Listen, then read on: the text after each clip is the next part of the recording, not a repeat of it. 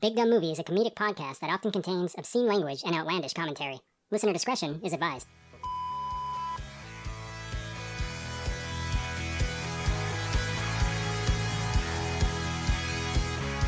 Hello and welcome to Big Dumb Movie, where we discuss movies of the big dumb variety. I'm your host, Corey, and I'm joined by my good friend, Steve. Aloha. Hi, Steve. How you doing, man? Hi, I'm okay. You know, COVID times are trying times, but we're doing all right.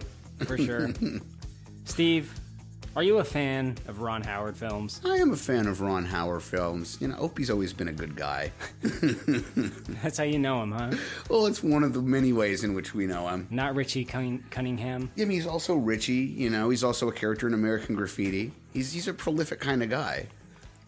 Happy Days was my shit when I was a kid. Yeah? Like, that was my favorite show for a small portion of my childhood. It's interesting. I remember my mother enjoying it. I didn't dislike it, but I never really got into watching episodes of it.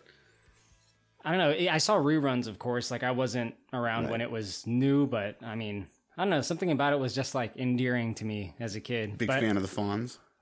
Oh, definitely. Until, of course, they jumped the shark, which came from Happy Days. Yes, it did. But...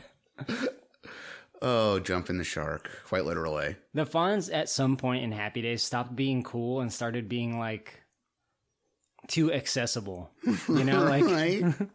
Arthur Fonzarelli had to grow up at some point. Like, well, I guess so. I mean, like, he became, like, a teacher. Like, well, that's not very cool, is it? No, it's not very greaserish, is it? The early episodes were about him just being, like, a strong, silent dude that'll beat your ass. Like, if you talk to him too much, he'll beat your ass. It's amazing how many spin-offs came out of that show. I think Charles in Charge was technically a spin-off of that show, and Joni Loves Chachi, and... Joni Loves Chachi! What was the one with Robin Williams where he was Mork the Alien? Mork and Mindy. I was going to say you said the title. Yeah. Was Laverne and Shirley? You know, I feel like Laverne and Shirley was a spin-off of something, and it might have been that. I don't remember for certain, but that sounds right. Yeah. Anyway, Ron Howard. Ron Howard. The man. He's directed a lot of stuff. I mean, do you like any of his stuff though? Like of his movies he's directed? I mean, this one. I like Willow quite a bit. He's done some other stuff. I'm a little bit partial to Splash. It's a sweet movie, and my father worked on it, so I kind of grew up watching that movie. Cocoon is kind of a neat one. I didn't appreciate it when I was a kid, but as I've gotten older, I've liked it's kind of an interesting, fun concept, neat concept. Aliens making the old people young again. He did Backdraft, which is kind of a fun ride. Literally, I guess there's a ride of it as well. The Universal ride? Yeah, you know. It's a fun ride. Right. Oh, he did Solo. I know a lot of people didn't like it, but I thought it was fun. I mean, not perfect. We've discussed this before. The new Star Wars movies are definitely not without their flaws, but I thought it was a fun film. That one's actually pretty well liked among the newer Star Wars films. Yeah. Like, a lot of people like it. I agree. I like it a lot as well. Maybe with the exception of the first half hour. Yeah, I can see that. I think my favorite thing of his, aside from this, though, was a movie called Far and Away. It was a big technical production. He shot it on 70mm film. It's about Irish immigrants coming to the U.S. It's really a rather epic story. I mean, Nicole Kidman and Tom Cruise. Tom Cruise is kind of Tom Cruise, but the two of them were married at the point the film got made. So the chemistry between them kind of worked, and nice big production. But yeah, I think that and Willow are my favorites of his. Not Apollo 13? Very, very good film. It's a very good film, and I enjoy getting to re-see it every handful of years, but it's one of those movies that I never think of to rewatch on my own, you know? I don't really like Apollo 13. Really? Yeah. But oh well. So Ron Howard directed this movie that we're here to discuss today, Willow, 1988 film, but also it was a George Lucas production as well. Now, Steve, are you a fan of George Lucas, or have you ever heard of him? I mean, I don't know, the name sounds vaguely familiar. Was he involved with that Star Battles movie? No, he made that like stuff that is called Lucas. It's like a little like salt sugar candy. You pour it in your hand and you lick it. Oh, right. And then he used that money to make that Howard the Duck movie. Yes. That's what it was. You know, no. Yeah, I mean, I'm a fan of a lot of what Lucas has done. I think that he's kind of gotten lost in his own mind as the years have gone on. But THX 1138 is one of my favorite films. I have a recurring fantasy about him letting me remake that, which is never going to happen, but it's a fun fantasy. You know, Star Wars, the OT films are always going to be some of my favorite things in existence. Whatever we have to say about the other Star Wars films is its own conversation, but the OTs will always be among my favorites. And Francis Ford Coppola co-produced the last movie that Akira Kurosawa ever directed. It's an amazing movie.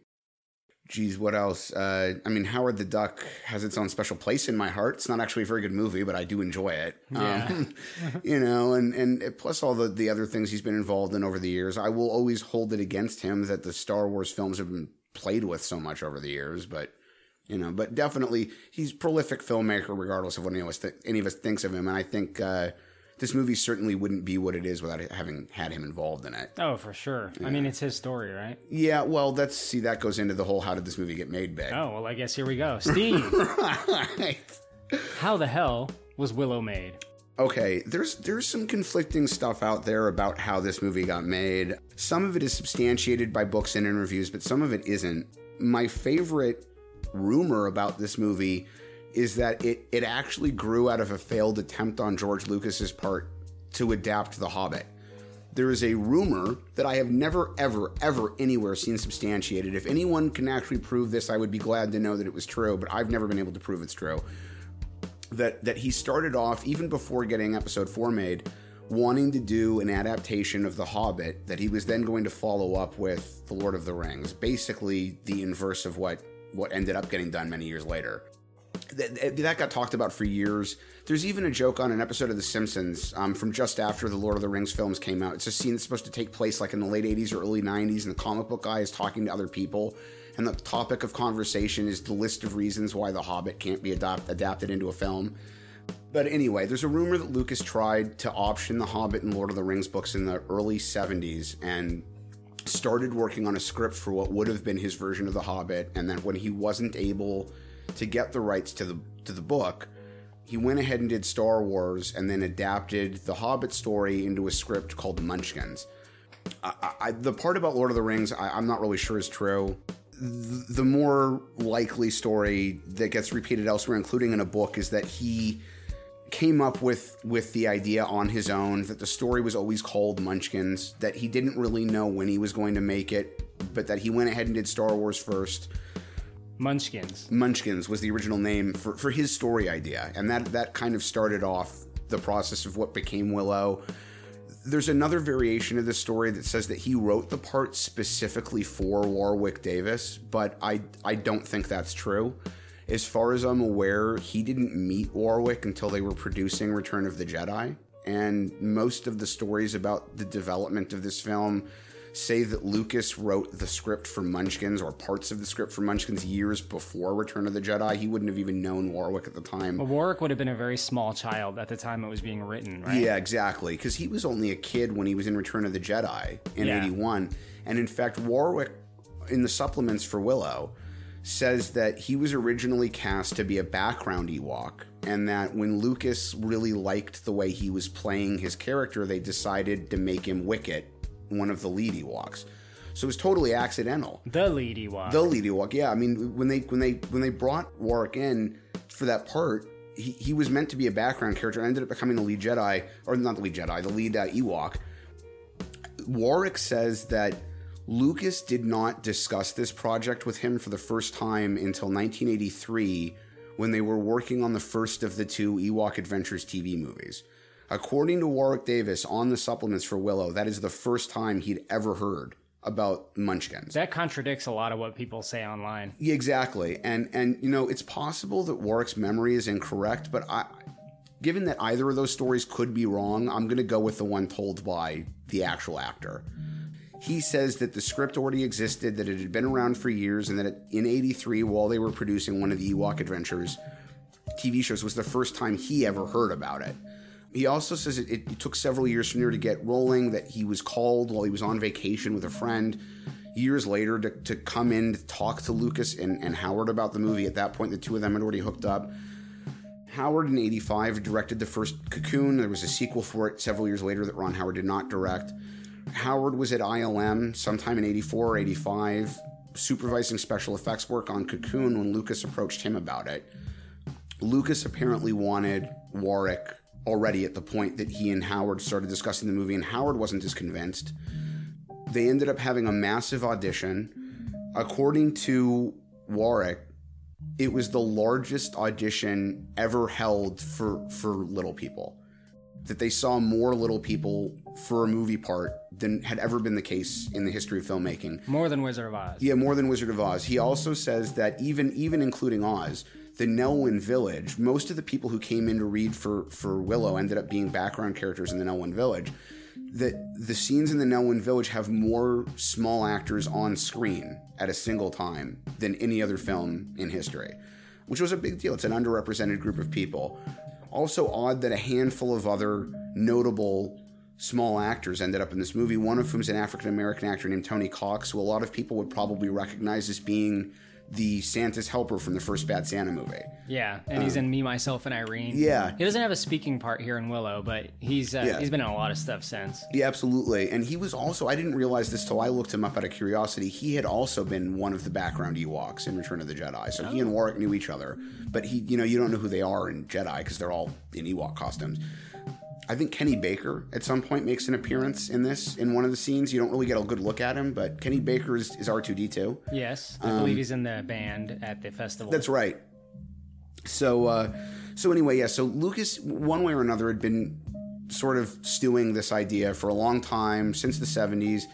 He approaches Howard about it in 85. Howard says, yeah, that sounds great, let's get an actor. Lucas says, I want Warwick Davis. Howard says, I'm not convinced, let's have an audition. So they have this huge audition. Howard ends up agreeing they should just use Warwick Davis, who was only 17 at the time. They did not have a full script. They just had what Lucas had come up with as a story element. Neither of them wanted to write the script. They ended up getting Bob Dolman. Bob Dolman was basically a TV writer. He had done a popular television show called WKRP in Cincinnati, which was on in the early and mid-'80s.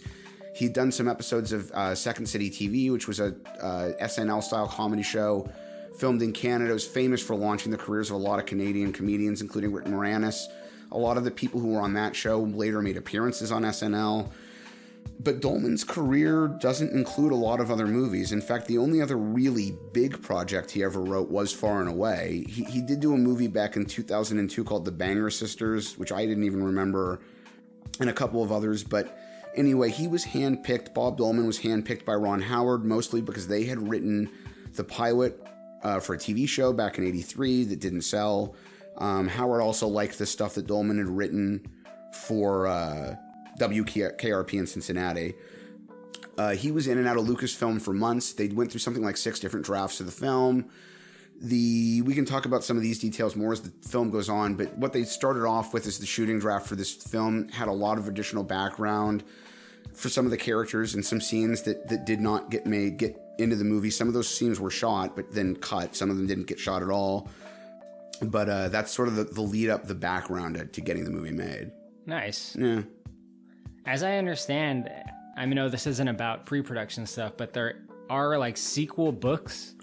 Yeah, Lucas ended up getting together with Chris Claremont of comic book fame and writing 3 sequels. Lucas apparently had conceived this much in the way he'd conceived Star Wars as having been a trilogy. And the film made money, but not what they were hoping. It was actually more successful overseas than it was in the US. It was more successful in America on home video than it had been at the box office. It had been very difficult for them to get this made. I guess I should have added this in, but Lucas didn't want to finance the film himself, and almost the same thing happened with this as did with Star Wars, where he went shopping at basically every studio in Hollywood. None of them were really interested. Fantasy films were not doing very well at this time. Some other big fantasy projects like Ridley Scott's Legend and the movie Kroll. Legend especially had been critically acclaimed. A lot of people loved that film, but it just did not make very much money at the box office, and most of the studios were really nervous about making a fantasy film. Lucas ended up going to Alan Ladd Jr., who was the guy who'd been running Fox when he sold Star Wars. Alan Ladd Jr. was the one guy in Hollywood who'd been willing to buy Star Wars. Lucas figured... That guy really went to bat for Lucas in the terms of getting Star Wars made. Yeah, absolutely. And he did the same thing here. Lucas went to him with Willow, and he was like, yeah, I'll do that. Let's do it. Even though the studio knew it was a huge risk. But because the film didn't perform as well as they'd wanted... Lucas went in saying this is going to be the next E.T., where this is going to make E.T. money. And unfortunately, it didn't. There's no Universal Studios Willow ride, right? Unfortunately. There should have been. But that would be fucking awesome. Yeah, would it be awesome? Or like a Willow show? That would be great. But Yeah, so the sequels just were not going to happen unless Lucas was going to finance them himself, which he could have, but he chose not to. Instead, he teamed up with Chris Claremont, and they wrote 3 books. And it's very funny that the commentary on the Blu-ray releases of Willow are just copy-pasted from a 2001 DVD release. And at that point, nobody knew where the franchise was going to go. And Warwick in the commentary talks about how they did books instead of sequels, and he was always a little sad that he would have liked to revisit the world of Willow and see what Willow was up to. And in the last year or so, they've announced there's going to be a Disney Plus sequel series that he's going to be on. I'm so in for that. I'm so in for that. I'm so excited. That's like one of the series adaptations that I'm most excited for in my life. Right. Because I love Willow so much.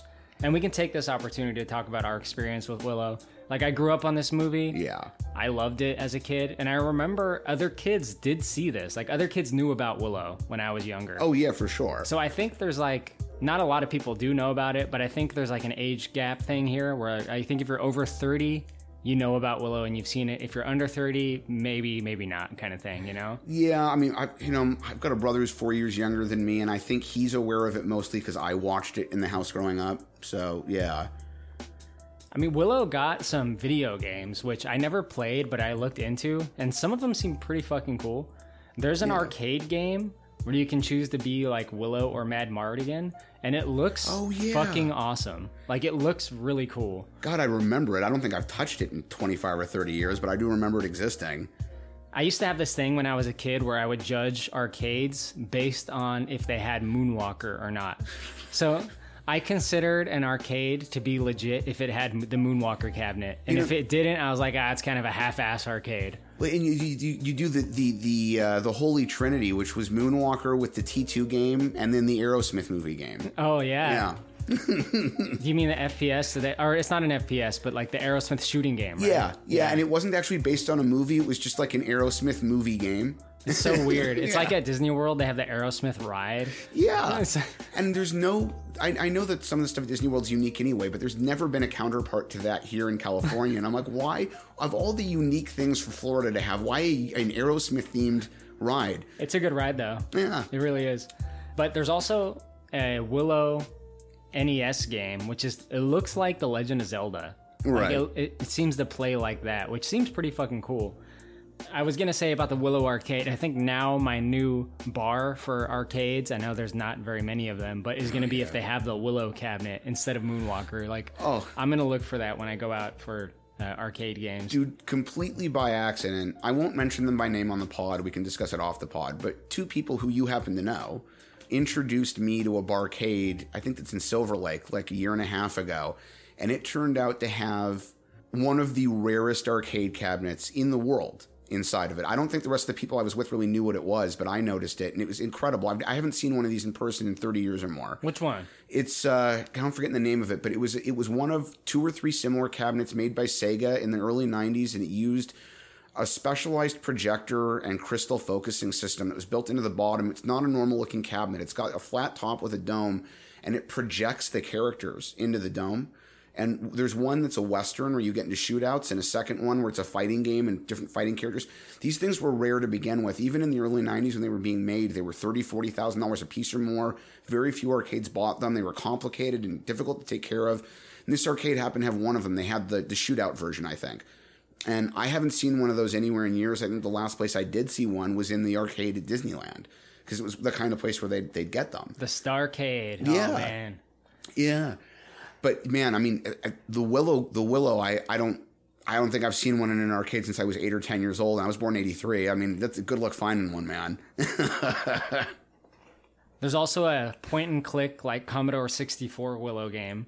Yeah. So it got a few video games. Different. These games are all different. It's not like one's based on the other. Completely different games. And then there was a board game, which I found online, but I've never played or heard of. I would have loved that as a kid. I was really into board games for a while. Was there a Willow-themed Monopoly? I don't know for sure there was, but I feel like there was. Maybe. There was everything Monopoly. Right? Well, let's discuss Willow, Steve. Let's go right into the movie. Willow opens with some opening text. It kind of basically says that, like, seers have foretold the birth of a child. It's setting it up. There is a child that's going to bring about the downfall of the queen. The queen's evil, and this is like the threat to her, right? Yeah, Queen Bavmorda. And she is the queen of a kingdom... Nockmaar. She's the queen of a kingdom called Nockmaar. Willow does not do an amazing job of setting up the world they live in. It's not a bad job, but like you don't really get any respect for how big it is or how many different species or kingdoms are in it. They just sort of let you know there are Nelwyns, and then there are the Daikini, who are like normal-sized people. It sounds shitty the way I phrase that. I don't mean it to be. But you do get the impression that Daikini live across multiple kingdoms. They mention at least 3 separate Daikini kingdoms during the course of the movie, but they don't tell you if those are the only 3 or where others might be in any case. But yeah, she is the queen of a Daikini kingdom, one of the Daikini kingdom called Nockmaar. She is a sorceress played by an actress named Jean Marsh. Not a very nice woman. Not a very nice woman? No, not a very nice woman at all. What do you mean? Jean Marsh in real life was probably fine. I mean the character. I should be clear. Okay. The character is not a very nice woman. Okay. Jean Marsh is actually quite well known. I thought you were going to say you bumped into her at like a Starbucks or something and she was like, out of my way, Peck. She was only in a few other movies, but one of the other movies she was in was Return to Oz, yes. which is one of my favorites. So, but yeah, no, the sorcerer she plays, Queen Bavmorda, is not a very nice woman. In fact, the people I saw interviewed about working on this film were all had glowing things to say about having worked with her. But yeah, she's been told by seers, psychics, I guess, that a baby with a special birthmark is going to be born, and that one way or another that baby is going to result in her not being queen anymore. So she goes on a rampage, grabbing and kidnapping every pregnant woman in the entire kingdom to try to figure out which one of them is going to give birth to this kid. Right. And eventually they do find the baby, but like one of the midwives that works for her decides to turn on her and like sneaks the baby away, right? Yeah, I mean, she's going to kill this kid. I mean, she's got a whole ceremony planned where they're going to like banish the baby's soul to some nether realm, but basically it's the same as a death sentence. Right. And right. So the midwife, in a moment of emotional sentiment, I guess, responds to the begging of this baby's mother and just grabs the infant and runs away with it. Doesn't last very long. Right. But, yeah. So she kind of like goes on a little bit of a travel expedition and then eventually gets tracked down by, I guess, the queen's, like, part of her, like, henchman force are, like, these warthog dog things. Yeah, she's got these mutant dogs that a lot of them were puppets, but they needed a few that could run, so they put giant rubber heads on Rottweilers and just had them run around the set. But, yeah, I mean, you get the impression she's gone with the baby for at least a few weeks before she gets tracked down, because the next time you see her with the infant's got hair. It would have taken a few weeks for that to happen. Although she's got way more hair than she should. Yeah. And Warwick Davis says during the commentary, they wanted the look of the hair, so they had the babies used in the film wear wigs. And they couldn't use normal wig glue because a baby's skin is too sensitive for it. So they were using things like honey to hold the wigs down on the kids' heads. It's pretty funny to think about. Can sort of imagine the kid like sticking their hand under the wig and then licking their fingers, you know. I probably would have. But yeah, so yeah, she gets tracked down just before, well, she knows the dogs are coming, she can hear them, and just before they get to her, she bundles up the infant onto a raft made of reeds, Moses style. Yeah, I was going to say Moses style. And sends her upriver to hopefully end up somewhere better. And in the next moment, we see the poor midwife get killed by these dogs. I learned from Davis's commentary that's one of 2 moments that was cut out of the English release of the film. At the time, the censors in England, and they really did call themselves censors, were still so strict. Even that scene of the dogs attacking her was more than they would allow to be run. For a PG movie? For a PG movie, yeah. Well, the baby, who we later learn is named Elora Danan, floats upstream and is found by some Nelwyns. Now, we talked about Nelwyns and Daikinis a little bit, but Nelwyns are the little people. Right? They have their own little hobbit village. Yeah, I mean, you can, even though I don't think that story is true, you can definitely sort of see why somebody might think that Hobbiton was the inspiration for the Nelwyn village, you know? Yeah. I mean, there's a lot of similarities with Lord of the Rings, and I have heard people make many complaints about that. Right. But from where I'm sitting, a lot of high fantasy borrows from Lord of the Rings. Well, I mean, yeah, and on top of which, and no insult to it because I love it, but even Tolkien borrowed from a ton of existing fantasy. I mean, you can't, at this point, who invented dragons? I dare you to figure out who. Who invented dwarves? Who invented elves? There probably is some forensic literary expert that can pinpoint exactly which story from 2,000 years ago fairies first appeared in. But, like, come on, at this point, those are just fantasy tropes. They're going to appear in everything. Right. Like, yeah. I mean, if you play D&D, a lot of stuff you'll see connections to Lord of the Rings in terms of, like... I think Tolkien did come up with, like, elves of that type, of, like, the D&D type. Yeah. You know, where they're taller, you know, they're kind of, like... smarter. Yeah, certainly you get certain unique variations. Warcraft has its own variations on some of those character types, and different fantasy books do different things. I mean, look, even vampires, right? Like, vampires aren't always exactly the same in every story about vampires. Some of them have more rules than others. Some of them are more traditional. So, yeah, for sure. But I think, like, you know, in general, yeah, you're just going to find a lot of that kind of stuff in fantasy. For sure. But Willow's kids do find the baby. We meet Willow, and he's a farmer. He's your pretty average dude. You said he was 17, but in this, we're led to believe he's much older. Yeah, he's supposed to be much older, and I think Lucas liked the idea that he was only 17 because he wanted to give the impression that these people sort of stayed young looking for almost forever, you know? For sure. Willow's getting pushed around by Burglecut. Burglecut is so funny to me. He's like such a shithead. Like, Hufgood, you still haven't paid your debts to me. Where did you get these seeds? Well, maybe I used magic. You're no sorcerer, Hufgood. You're a clown. I sell the plant seeds around here. Now tell me where you got them. My family's been gathering them in the forest since last fall. There's no law against that Mr. Burglecut. Magic? You'll need magic if you expect to get your planting done before the rain start. I will have this land, Hufgood, and you're gonna end up working in the mines. Burglecut really is. He's a complete ass. He's an ass the entire story. And it's funny because Warwick describes that actor as having been really, really friendly to work with and it being sort of difficult to do a lot of those scenes with him because Warwick kept wanting to like laugh or smile. I mean, he is funny. Like, when he gets like in Willow's face, which happens a lot in the very beginning, it is funny. So I could see that. Right. Willow has 2 kids and he's married to Kaya. And I don't know, I think the chemistry as a family unit works really well. It's just, like, I'm pretty invested in this movie at this point. Like, the 2 children were great. Yeah. And as far as I'm aware, I think Warwick said so too, that neither of them ever appeared in another film, but they were very good. Huh. Yeah. Well, Steve, maybe you can tell us about kind of what happens next. We see the town festival as it is, and I don't know, seems like a fun time. Yeah, they've got a town festival, and there's a lot of dancing and eating and drinking. And Willow, I should say. Willow is putting on a magic show. We sort of learn that he's an aspiring magician or sorcerer, that he knows how to do some basic magic, and well, he wants to be a sorcerer, but like all he knows right now are like fake out tricks, you know? Right. And he is sort of plying his craft, but one of the big things about this society, or what Warwick is really after, Willow is really after, is that there's a head wizard in this society, played by a small actor named Billy Barty, who's probably the most famous small actor to have ever lived. God, that guy was in a ton of movies. He's the High Aldwin. The High Ald. Thank you. That's the term I was trying to think of. The High Aldwin. Barty was also in Legend and UHF.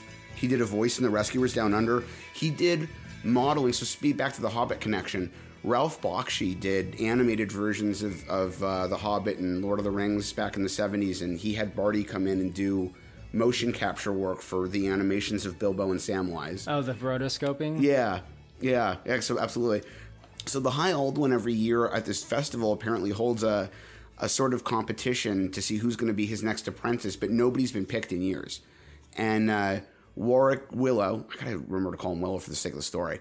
Willow gets up on stage eventually with 2 other Nelwyns to try to compete to be a High Aldwin's apprentice.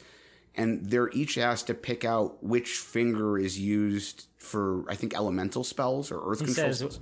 The power to control the world is in which finger? Yeah, and none of the three of them picks correctly, although you do learn later in the story that Willow knew the right answer and for whatever reason, or for some reasons, chose incorrectly. I do like that scene quite a bit. So do I. Like where he says, you know, he holds up his hand and you're supposed to pick which finger on his hand, but the real answer is your own finger, which is cool. Like it's small, but I like it. Right. So, so at this point, I guess we should say Willow has brought his two kids along to the festival, but his wife has stayed home with the infant. And his wife initially said we should take the kid to the council, the town council, and Willow doesn't want to do it initially because Willow's worried that the infant's a bad omen and that if other people know that his family found her, that when bad things happen, the village will just blame them for bringing the baby in. Right. Willow, do you think we should take her to the village council? No, they'll think it's a bad omen. There'll be a flood or a drought, and everyone will blame me for it. Willow Upgood brought around that Daikini, didn't he? That's right, he's that lousy farmer too. Let's get him! But during the course of the festival and just after the High Aldwin has had Willow and two others up on stage, Bavmorda's dogs attack the town. And they tear everything up and they hurt some people. And it becomes obvious after the group of them have subdued one of the dogs that they were there going after cribs, basically. Anything you'd keep a small child in. And the dogs were obviously looking for a child. And Willow reunites with his kids, realizes they're safe, but then starts freaking out that the dogs have found his home. And he goes running home and realizes that his wife and the baby are okay. But it's in that moment he realizes that they can't just dump the kid, but also that if they keep the kid, more of this kind of thing's going to keep happening. So they eventually take the kid to the High Council. Well, they go up to the High Council while they're having a meeting with the townspeople about what just happened. But when they arrive there with the baby, the townspeople start saying, if we figured out who's responsible for this, we're going to do real bad things to him. Yeah. And Willow tries to like sneak away. Yeah, Willow's like, maybe this wasn't such a good idea. But the High Aldwin sees him and says, no, Willow, come back in here. And it's discussed what went on. And it's decided that Willow should try to return this Daikini baby to the Daikini, but with the help of some people from the town. Right. So that's kind of like the first quest of the movie is basically the High Aldwin tasks them with just go take it to some Daikini people. Just leave it with whatever Daikini you can find. This child is special. This child must be taken beyond the boundaries of our village, all the way across the great river to the Daikini crossroads. Give it to a tall person, and that's the end of it. You know, we don't need to be involved in this kind of shit. Any tall person you can find. And he sends them to a place they call the Crossroads, and they're not real specific about this, but you do get the impression it's basically a common traveling point across multiple trails between Daikini kingdoms. Yeah. And then no one know that if you stand there long enough, eventually you'll come across some Daikini. So Willow goes with a few of his friends. Well, he brings Migosh, which is like his buddy. Yeah, Migosh's best friend volunteers to go with him. Right. And then he brings some of the warriors. Tony Cox is one of them. Yeah, Tony Cox goes with him and Burglecut goes with him. Yeah, Burglecut has to go because he's kind of talking shit in the High Aldwin. Like, it seems like he just makes Burglecut go because he's like trying to put him in his place. And at the beginning of the film, there's one moment right before the kids find the baby where Burglecut is confronting Willow because he's mad that Willow is seeding his farm fields using seeds that the family collected. Apparently, Burglecut's role in this village is he's the guy everyone buys their seeds from, and he's mad that Willow is using seeds that didn't come from him. Yeah. And then he makes a bunch of threats about taking Willow's farm because the farm's not doing well. And we'll talk about it more, but I think one of my small criticisms of this film is that part of the storyline really doesn't come back at all later on. But like he might have lost the farm. Right? Yeah, like he eventually just comes back to the village and it's like, well, wait, what's going to happen with all that other stuff? But you know what? Anyway, we'll get there when we get there. I like though, like right when they leave, like the High Aldwin, he does like some of his magic because, you know, he can do magic. He is a sorcerer, but it seems like he's partially a fraud. The outer world is no place for an Aldwin. Give the baby to the first Daikini you see, then hurry home. Tuatha, Lokothrak, Tuatha. Go in the direction the bird is flying.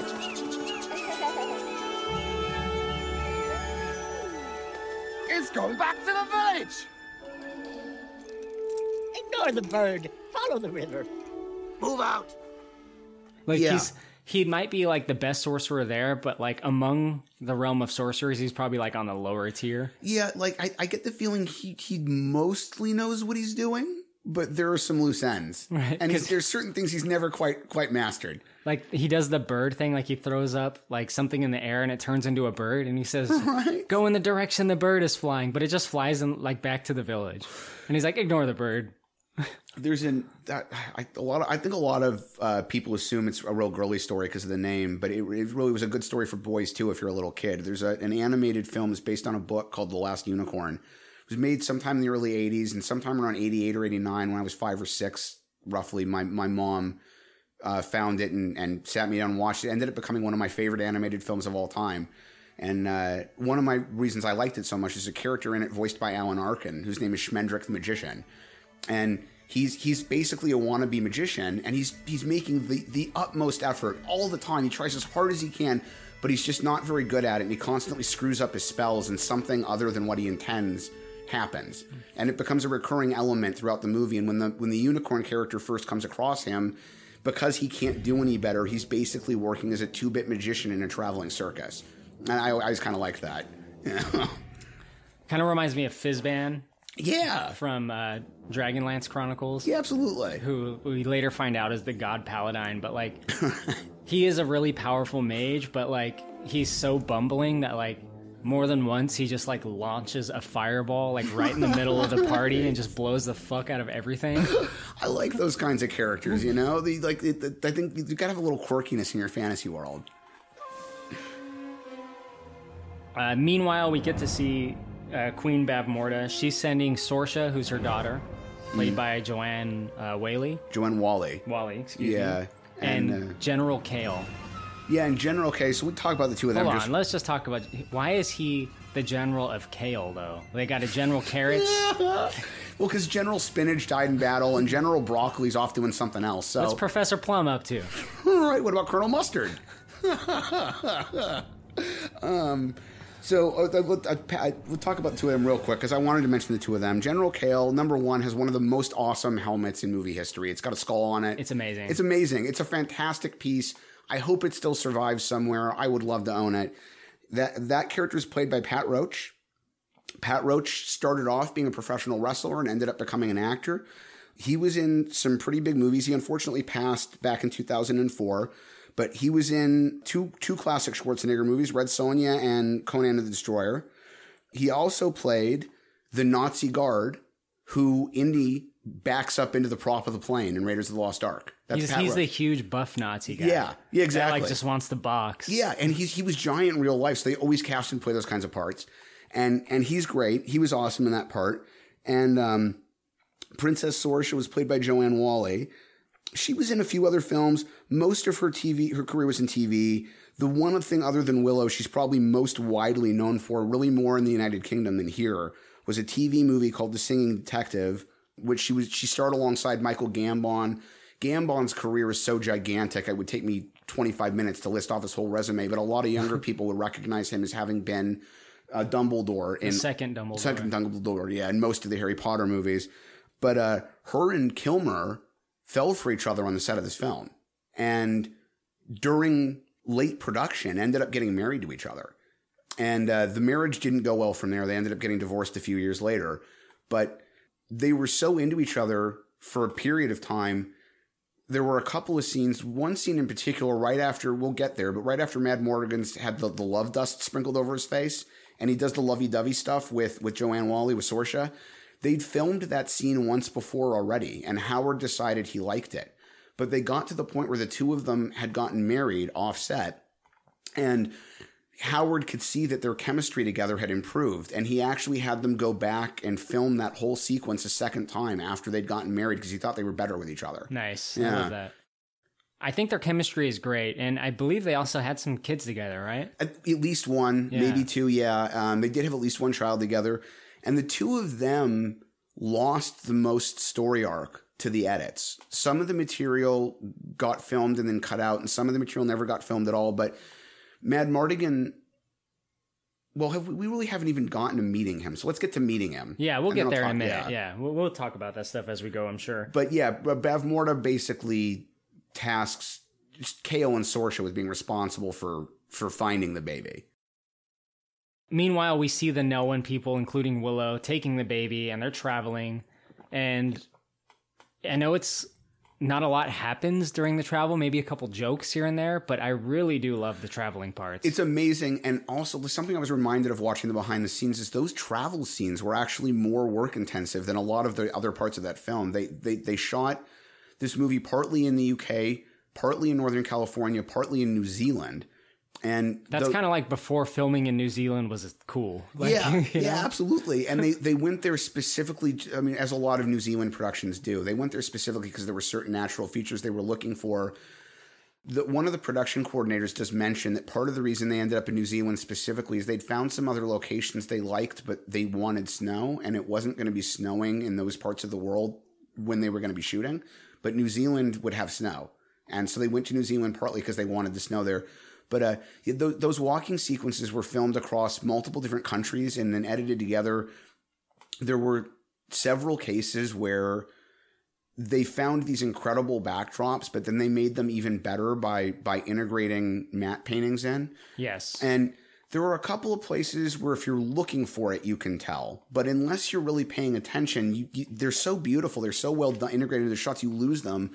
We talked a little bit about how fantastic the matte paintings were in the first RoboCop, and they were great. They were. And there's one scene in the original RoboCop looking down from the top inside the OCP building that works really, really well.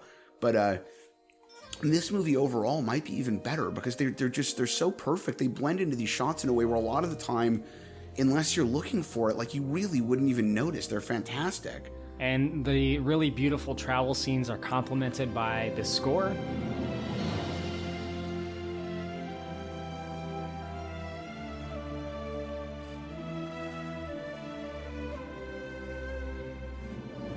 Yeah. By James Horner.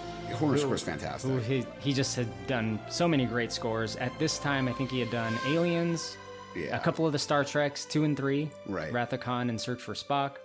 But I think my favorite score of him outside of this is The Mask of Zorro. That was a really good one. Those two Zorro movies with Banderas in them. Let's just say the one. Right. The second one is not the same, The second one is not the same, but even the second one I thought was at least fun to watch. Like, it may not have been a very good movie, and I'll admit to that, but it was at least entertaining. I think those two movies managed to capture a sort of old world, like 50s, 60s era classic film action. Yes. That was being lost at that point in history and is gone now. Definitely at that point. Like, that was like the last leg of it. That and The Mummy, you know? Right, absolutely. And I don't want to go too far on a tangent, but people should pay attention. There was an established way of making big films that originated in the early to mid 50s that evolved into the late 90s. And then at some point in the early 2000s, the film industry was just like, we're going to do things differently now. Yeah, very strange. Right. And I'm not saying it's necessarily bad. A lot of the new big movies are amazing. But you definitely lost something there. And if you watch some of those big action productions from like 98 to 2003, you can see the last gasp of that way of making things. But yeah, sure, this is one of those scores, going back to your original point, sort of like there's a main track that was used in the movie Crimson Tide.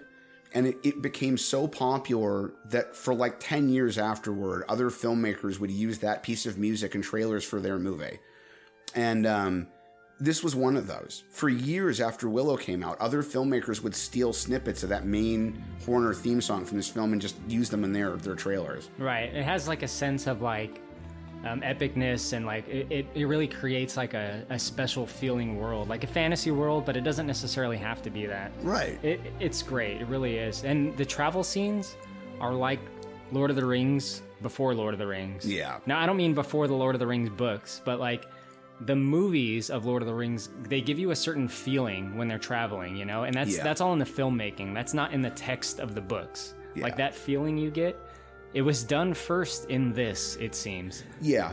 I mean, Peter Jackson had the benefit of borrowing like some of the best pieces of fantasy in general, but also like the animated Lord of the Rings. He got to like take what worked and put it in his versions, I think. And I would suspect that he took some of what worked in Willow. I'm really glad. I know there are people out there that have criticisms of him, and I know that people can complain. There are certain things that got taken out of the books for the movies that maybe should have stayed, and there are other instances of people saying, there are certain scenes they didn't really need and they made the movies too long. I've got my own opinions, fine, whatever. But I think ultimately Peter Jackson having helmed those films was for the better.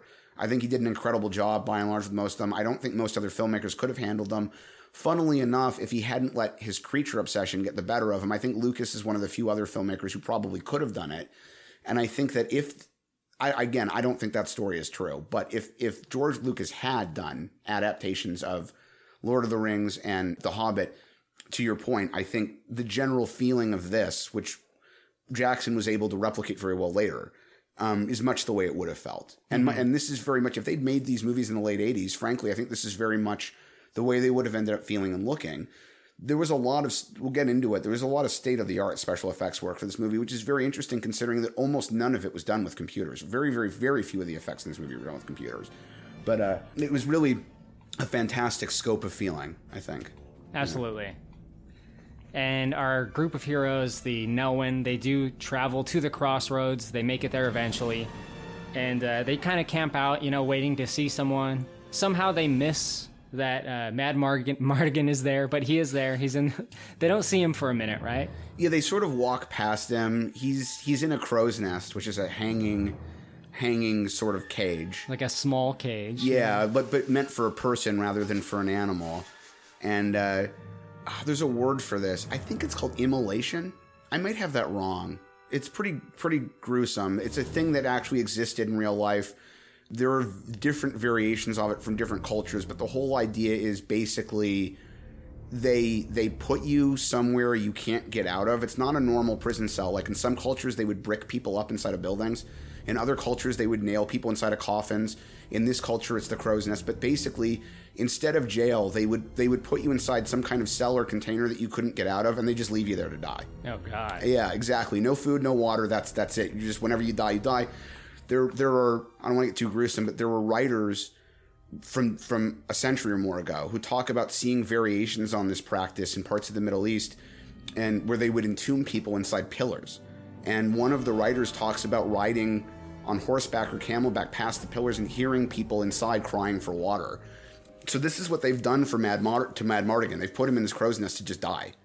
And I don't have a lot of detail, but one of the big elements that got written out of the earliest drafts of the scripts was background on how he got there in the first place. There was supposed to be a whole backstory / side story about how Mad Mardigan started off being a knight of the Kingdom Tir Asleen, and that he'd been one of the best, but that he'd made a bunch of stupid mistakes, and that he'd gotten into a relationship with a woman from another kingdom, and long story short, like, he ruined things for himself. And there was supposed to be a whole side story that involved how he got there, that sort of got lost. But it leads into another one of my small nitpicks in the film, is that they find Mad Mardigan hanging in the crow's nest, and he has a back and forth with them, which we can discuss. But eventually a group of soldiers comes past, and one of them, they're all knights of Tir Asleen, and one of them is a knight Eric who knows Mad Mardigan, and Mad Mardigan begs him to get him out of the cell, and Eric calls him a thief, which is an accusation that he makes again later in the movie. Mad Mardigan! What'd you do this time? Nothing you wouldn't have done in my place. I always knew you'd end up in a crow's cage. Well, at least I'm not down there herding sheep. What are you doing this far north? The Nocturne army destroyed Galadorn. The castle? Morta's troops are crushing everything inside. Well, come on, let me out of here, Eric. Give me a sword. I'll win this war for you. Mad Mardigan. I still serve Galadorn. You serve no one. Remember? Sit in your coffin and rot. And they never address it. They never tell you why Eric is accusing him of being a thief. They never tell you why they're saying... It's basically just a comment. So I guess you're supposed to infer, like, oh, he must have ended up in the cage because he stole something. Right. But they never really tell you anything else aside from that. As a small nitpicky note to what you said, Tir Asleen is actually a different kingdom. Oh, yeah. They're from another kingdom that I don't remember the name of. They, say it in passing very quickly. Well, he says... Galadorn. Yeah, and Mad Mardigan was supposed to be from Galadorn, and the rest of them were, and Tir Asleen is the other kingdom they were going to. Yep. And he also says that one of the things they established at the beginning of the film, actually, is that Galadorn has recently basically been destroyed by Bavmorda's army. Right. In fact, the first time you see General Kale, it's him notifying Bev Morta that her army has officially taken over.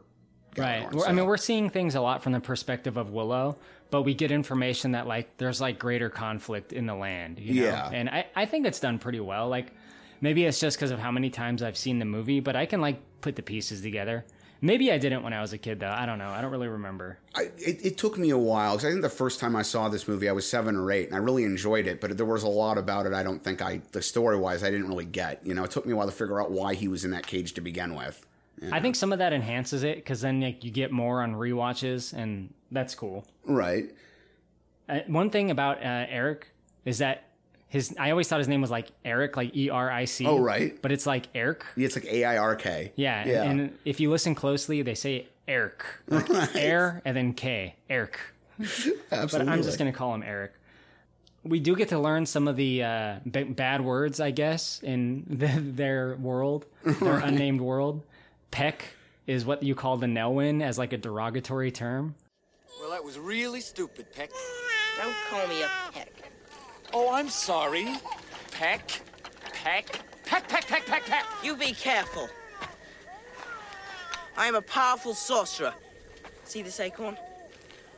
I'll throw it at you and turn you to stone. Ooh. I'm really scared. No, don't! There's a Peck here with an acorn pointed at me! Right. Give me some water, Peck.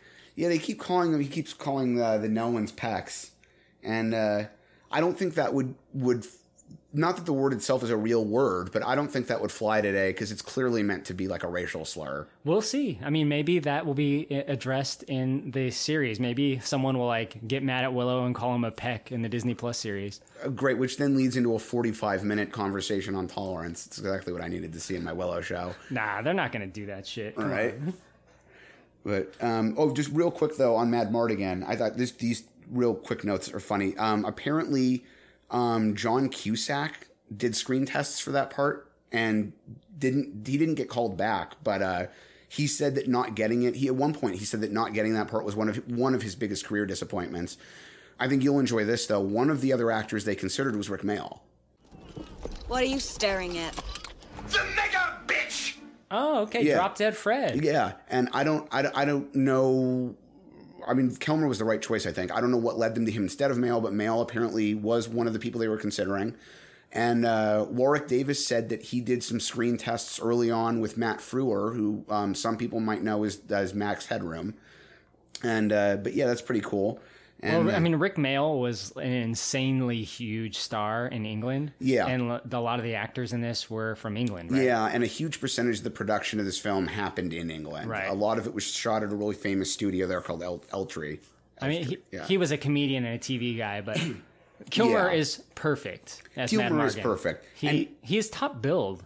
Oh, yeah. I mean, which is crazy. It's funny that someone else gets top billed in a movie that's about Warwick Davis's character. Right. A movie called Willow. It's from the perspective of Willow. Right.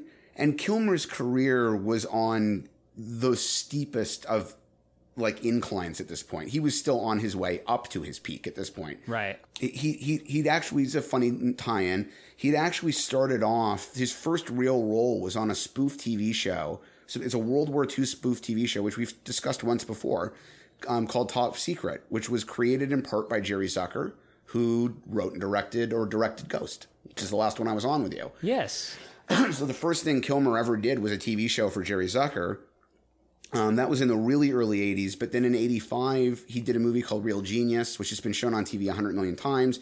Top Gun is next. A year later in 86, he does Top Gun. Then he does Willow. I mean, and I'm not doing these, there's a few I'm skipping here, but after Willow, over a period of years, he goes on to do The Doors, Thunderheart, True Romance, Tombstone, Batman Forever, Heat, The Island of Dr. Moreau, The Ghost in the Darkness, The Saint, Red Planet, and like 24 other movies. So, I mean, this is gigantic. Right. You know, he turns into a huge star and was perfectly cast for this part. I agree. He's amazing. What's going on? Smells like a battle. I suppose you're a warrior. I am the greatest swordsman that ever lived. Like when I think of peak Val Kilmer, I think of this and I think of Tombstone. Yeah, God, he was so good as Doc Holliday. I'm not exactly sure how completely accurate that is to how Doc Holliday was in real life, but I don't even care. It doesn't matter, exactly. Yeah, he was so good. I'll be a huckleberry. One thing about Madmartigan is that his teeth are all fucked up when we first meet him to make him look scarier. Right. And then they look perfect, like Hollywood actor teeth, like after he's out of the cage. Yeah, and there's always so many funny things they do with movies like this. Like, you see movies like Westerns or fantasy films where you know that just by nature, these people would be filthy almost all the time, but somehow, like, their hair is done and they're clean. Their clothes look like they've been washed. These people have been in the woods for 2 weeks, but their clothes look like they were washed recently. Like, come on. So what they do is they basically reluctantly agree to give the baby to Madmartigan. He is a Daikini. That's kind of what their goal was. I mean, Willow's like, maybe we shouldn't do this. Like, he's in prison. Yeah, Willow doesn't really want to, but Burglecut and the others are mostly just like, give the kid up so we can leave. Right. And they do leave, and then Willow eventually gives it to Madmartigan and heads home. Well, she starts to head home. Yeah, I mean, it's not too long, but I do like the little brief interaction with him and Migosh. Like, yeah, it's very cute. Migosh, slow down! Oh, come on. If we hurry, we could be home by tomorrow morning. We'll be heroes. You really think so? Sure. Look, there's Willow and Migosh. The heroes have come home. Welcome back, boys. You deserve medals. Yeah, medals. Yeah. Migosh. Did we do the right thing? Absolutely. There's nothing to worry about. And this is the last time... Well, they eventually free Madmartigan so we can take the kid. And it's the last time we see Madmartigan in the cage. I'm skipping a scene, which we'll talk about. I don't want to skip it. But at one point in between takes, Kilmer was getting out of the cage to stretch his legs. And the cage somehow came loose from its chain and fell and landed on one of his feet. Oh, no. So a couple of scenes later, when they get to a fishing village, which we'll address in a moment, you can physically see Madmartigan limping. And they just went with it because they figured he'd have a limp from something. But the limp is from the cage falling on his foot. That was real. Yeah, I do recall seeing him limp a couple times in the movie. Right. He apparently also accidentally once tossed a cigarette down the front of an extra shirt. Apparently he had a habit, even when he knew he wasn't going to have enough time to finish it, he had a habit of just lighting up a cigarette every time they were in between takes, or almost every time. And he wasn't expecting Howard to be ready so quickly, so he lights up a cigarette. 10 seconds later, Howard calls action. Kilmer, from the story I've heard, flicked the cigarette behind him, not realizing anyone was behind him, and it went literally down between the breasts of some woman in her shirt behind him, and it almost caught her clothes on fire. And Kilmer, without thinking about it, based on the story I've heard, just ran over and stuck his hand down her shirt to try to get the cigarette back. Oh, no. No, dude. God. He's probably trying to help, but that's not how you do it. No, absolutely not. But it it seems definitely like something Kilmer would do. And apparently he was pretty precocious. Like, Davis did not like riding horses because he only had one prior experience with horses where the horse literally ran off with him on it. And it took a lot of training and a lot of like goading to get him to get on horses for the film. And then there were scenes where he and Kilmer were both on a horse, and Kilmer's horse was apparently, I guess, playful. It didn't want to behave itself all the time. And so Kilmer would use his horse to rile up the horse that Warwick Davis was on, just to bother Davis, but like in a funny way. Like, you know, or like when you do close-up scenes, sometimes you have a stand-in, sometimes you don't. When you're doing close-up scenes, some of the time the actor who you're in the scene with reads the other lines to you, even though they're not on camera. So let's say you and me are in a scene, they're doing close-ups of you, they've got the camera 3 feet from your face, and I'm sitting somewhere outside of you reading my dialogue while you talk back to me. Apparently, while they were doing these close-ups, Kilmer would make faces at Warwick just to keep him from being able to deliver the line correctly. So I guess he's kind of a funny person to work with. Yeah, I mean, I've heard other stories from other movies where he's been difficult as well. Less funny and more of a pain in the ass, but yeah. I mean, you know, the problem is I don't know, but I've been on enough sets and met enough of these types of people to know that they're pretty much all big personalities.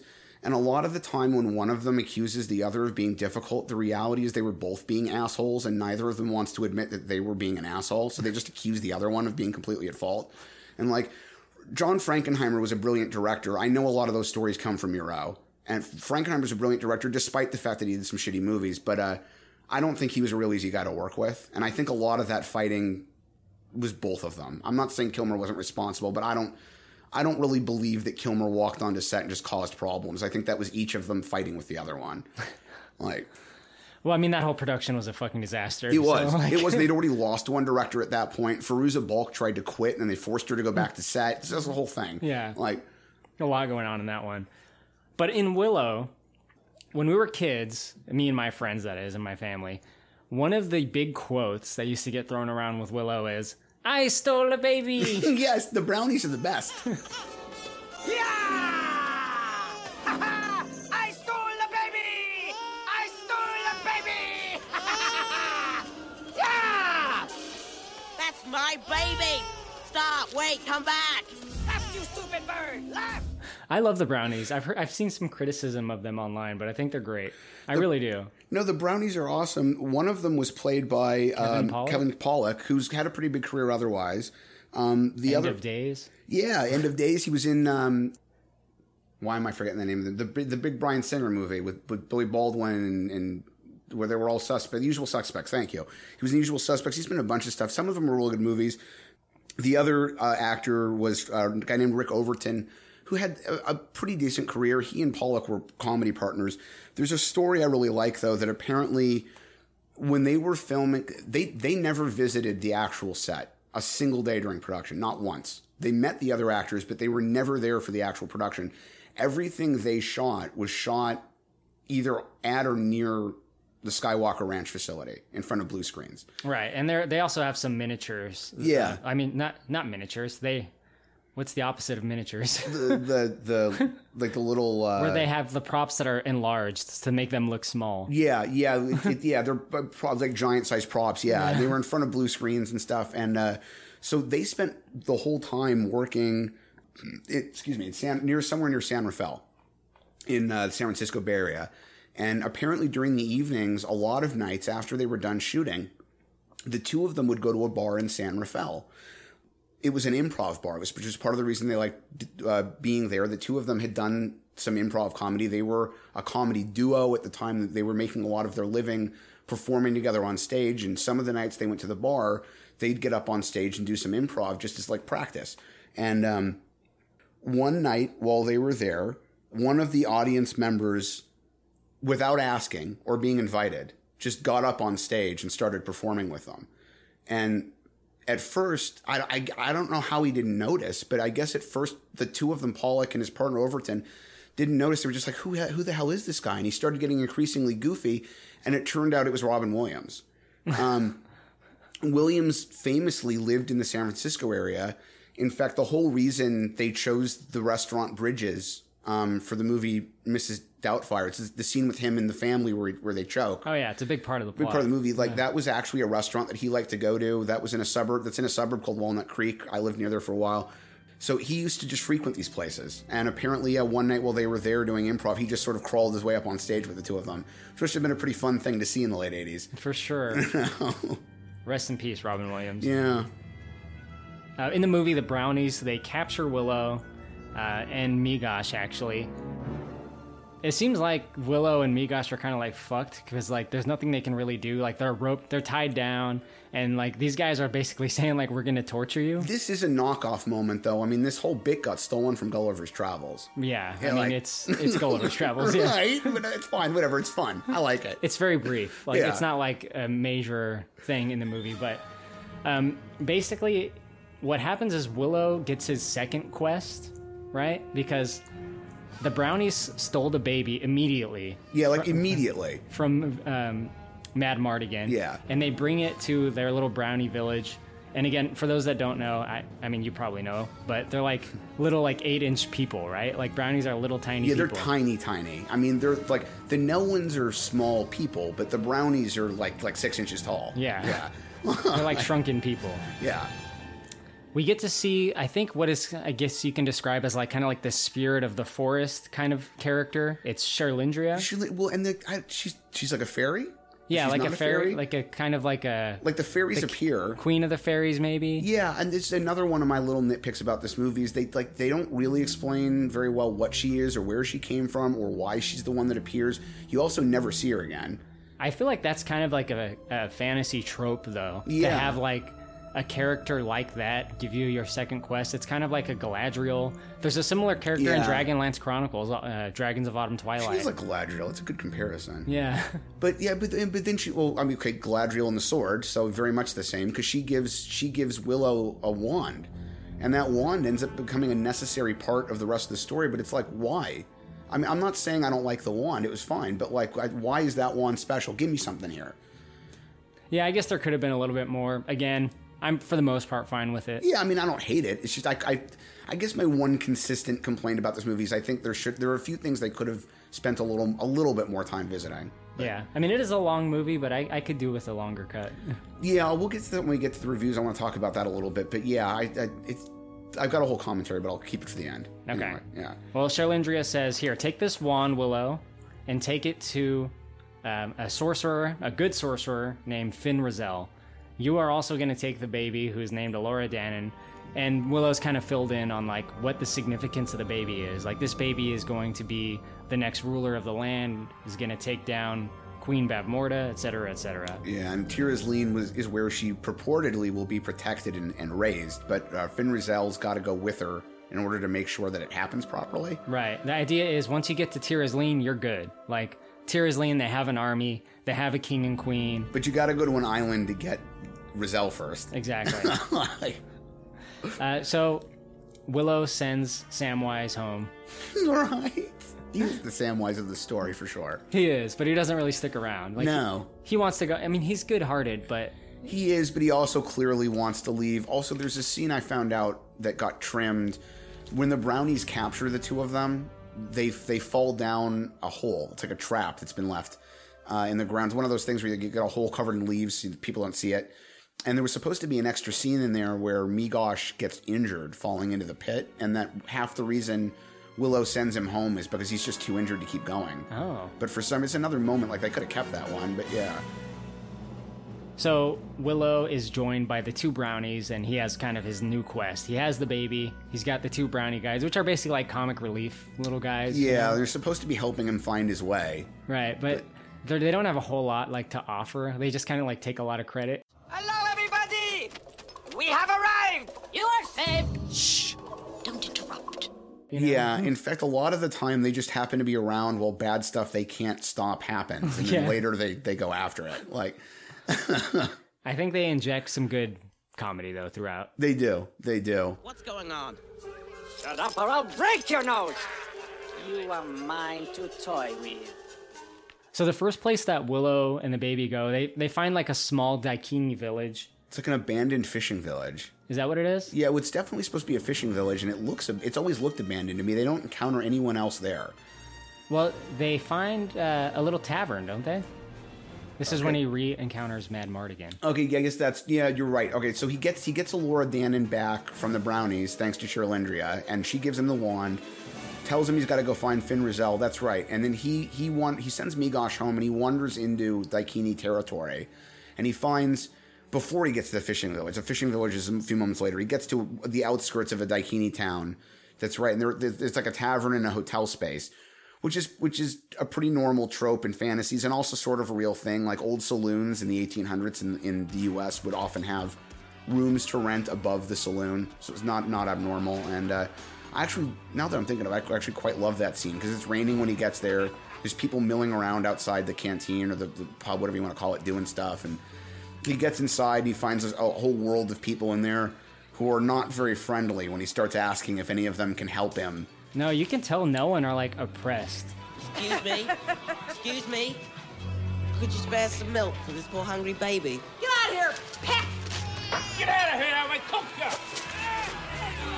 Yeah, like nobody makes any attempt to attack him, but it's really clear that they don't really want him to be there, and they tell him to piss off basically anytime he tries to speak to one of them. They basically say, get out of here or we're going to cook you alive. Yeah, and another thing I learned, you don't even really notice them. It's just such a Ridley Scott type detail, wanting set dressings that no one's even really going to notice. But like, they covered the inside of this place with dead pheasants. Like, because, they get eaten, so it's supposed to look like food stock. But it took them so many days to get those scenes shot that the pheasants increasingly decomposed. Oh, and no. for whatever reason, Howard never had them replaced.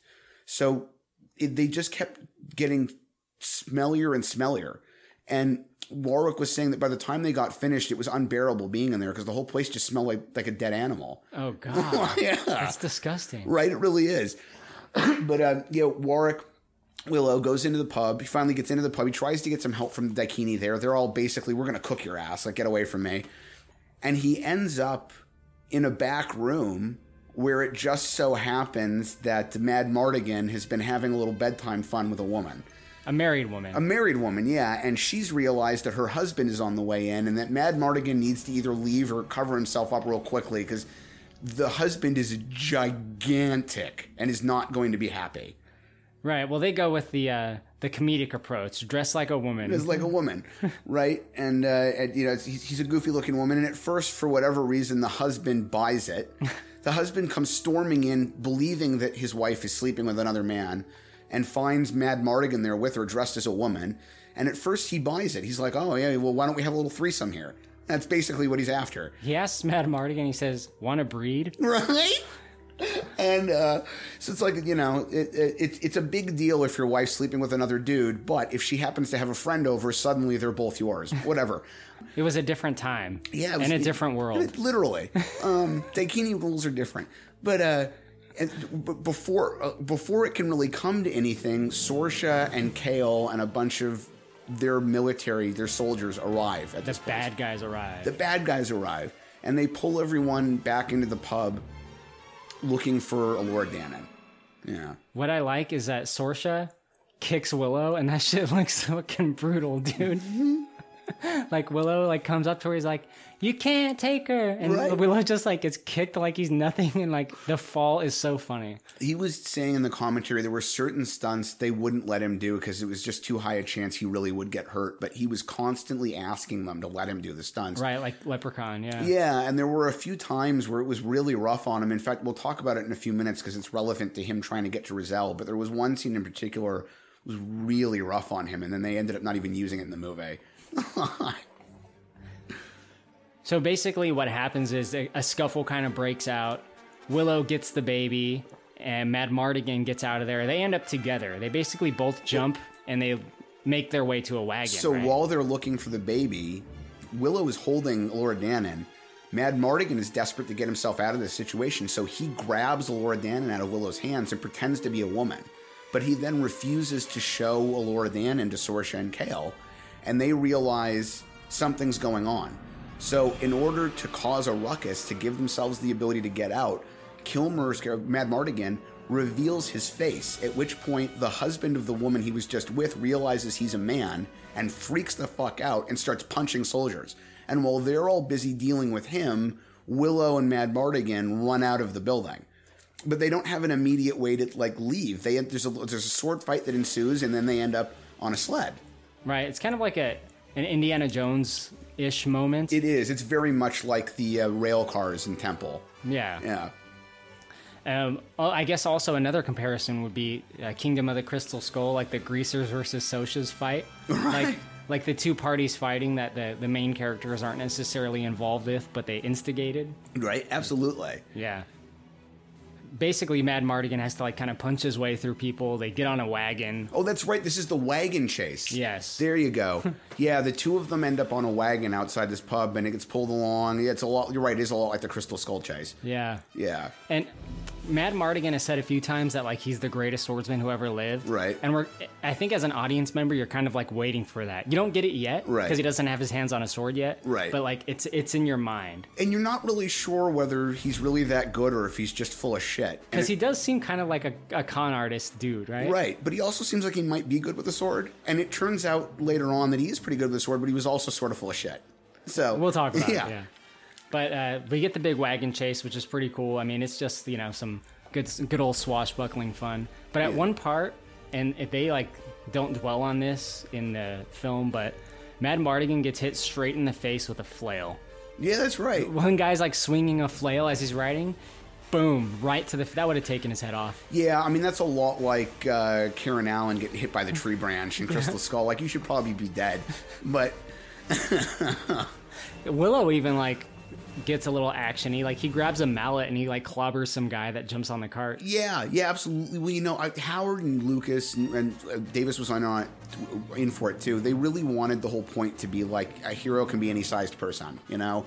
And Willow's the hero here. And Davis talks about like really liking having done those scenes because it gave him a moment to be the person that fought off the bad guy, you know? Right. Yeah. Like, he'll do it. Like, he'll step in if he has to. Yeah, absolutely. You know, so they managed to do that, and the cart gets wrecked. Yes. And they do eventually kind of get away. And at this point, it's like, okay, what are we going to do? Because Mad Mardigan's kind of like a loner. He's a Han Solo guy. You know, he doesn't want to, like, be connected to this quest if he doesn't have to. That's right. That's right. And yeah, so, like, Mad Mardigan, they finally defeat these other guys. They know they've got some distance between themselves and the people looking for them. Mad Mardigan sends the two horses that are pulling their cart away elsewhere. He shoos them away, knowing that likely the soldiers behind them will follow the cart tracks, so he's hoping he can distract them. And he starts to wander off on his own, and Willow starts running after him, basically to say, I can't do this without you. Like, it's obvious I will get killed if I try to complete this journey on my own. I need you to help me. Mad Mardigan, wait! Go home, Willow. It's a dangerous world. Yeah, and that's why we need your help. My help? Huh. What do you need my help for? You're a sorcerer. You're a great warrior and a swordsman. And you're 10 times bigger than I am, stupid! Are you trying to make my life more difficult than it already is? Right. Yeah. He says, you can follow me up to, like, this point, and then I'm taking off. Like, up to, like, kind of close to the island that Finn Rizal is supposed to be at. Like, just outside of it, right? And you can sort of tell that he's starting to feel a little bit of connection to these people, and maybe that he can redeem himself a little bit if he helps Willow, but he's not totally into it yet. Right. You know? Again, Han Solo-y, you know? Yeah. Yeah, absolutely. For sure. But the group of heroes, they make it to the island. I guess not before having some black root, which is always something that caught my attention. Which is actually vanilla. Oh, that's what he's... Yeah, it's black root is like a slang for vanilla. It's actually what it was in the film too, vanilla root. Oh, okay. And, you know, I always thought it was like tobacco. Yeah, you know, they give you the impression it's something really inappropriate. What are you doing?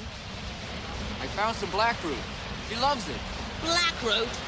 I am the father of 2 children, and you never ever give a baby black root. Well, my mother raised us on black root. It's good for you. The tear on your chest, doesn't it, Dick? Her name is not Styx. She's Alora Dannon, the future empress of Tyrus Lee.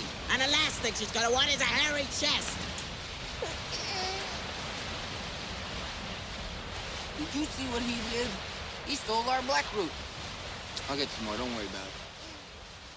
I'm not 100% sure. Maybe someone who knows will chime in the comments. I could Google it, but I didn't bother to Google it. I think that there actually is something with, you know, kids under a certain age, you can't give them honey. I think vanilla is one of those. I think really, really little kids, like infants, for some reason, they're not supposed to eat vanilla. But whatever. I could be wrong about that. But yeah, it gives her some black root, which Willow gets upset about. And then eventually, finally, this is what I was thinking of. They make their way to this abandoned lakeside fishing village because Rizal lives on an island, and they need to get across the lake to this island to get to her. Right. And which they do, but we don't see. We don't see. Well, it's like we do and we don't. This is the part I want to talk about a little bit. Willow doesn't want to take Alora with him to the island because he doesn't know what's going to be over there. So he convinces Mad Mardigan to stay on land with her while he goes to the island. And we do see him going to a dock and getting into a boat. And then the way the theatrical version of the film plays out, the next scene is he's already at the island. You're right. We don't really see the journey. But there's a connection point back here to a little bit of a story loophole. When Willow and the group are first leaving the Noan village, the High Aldwin gives him a present.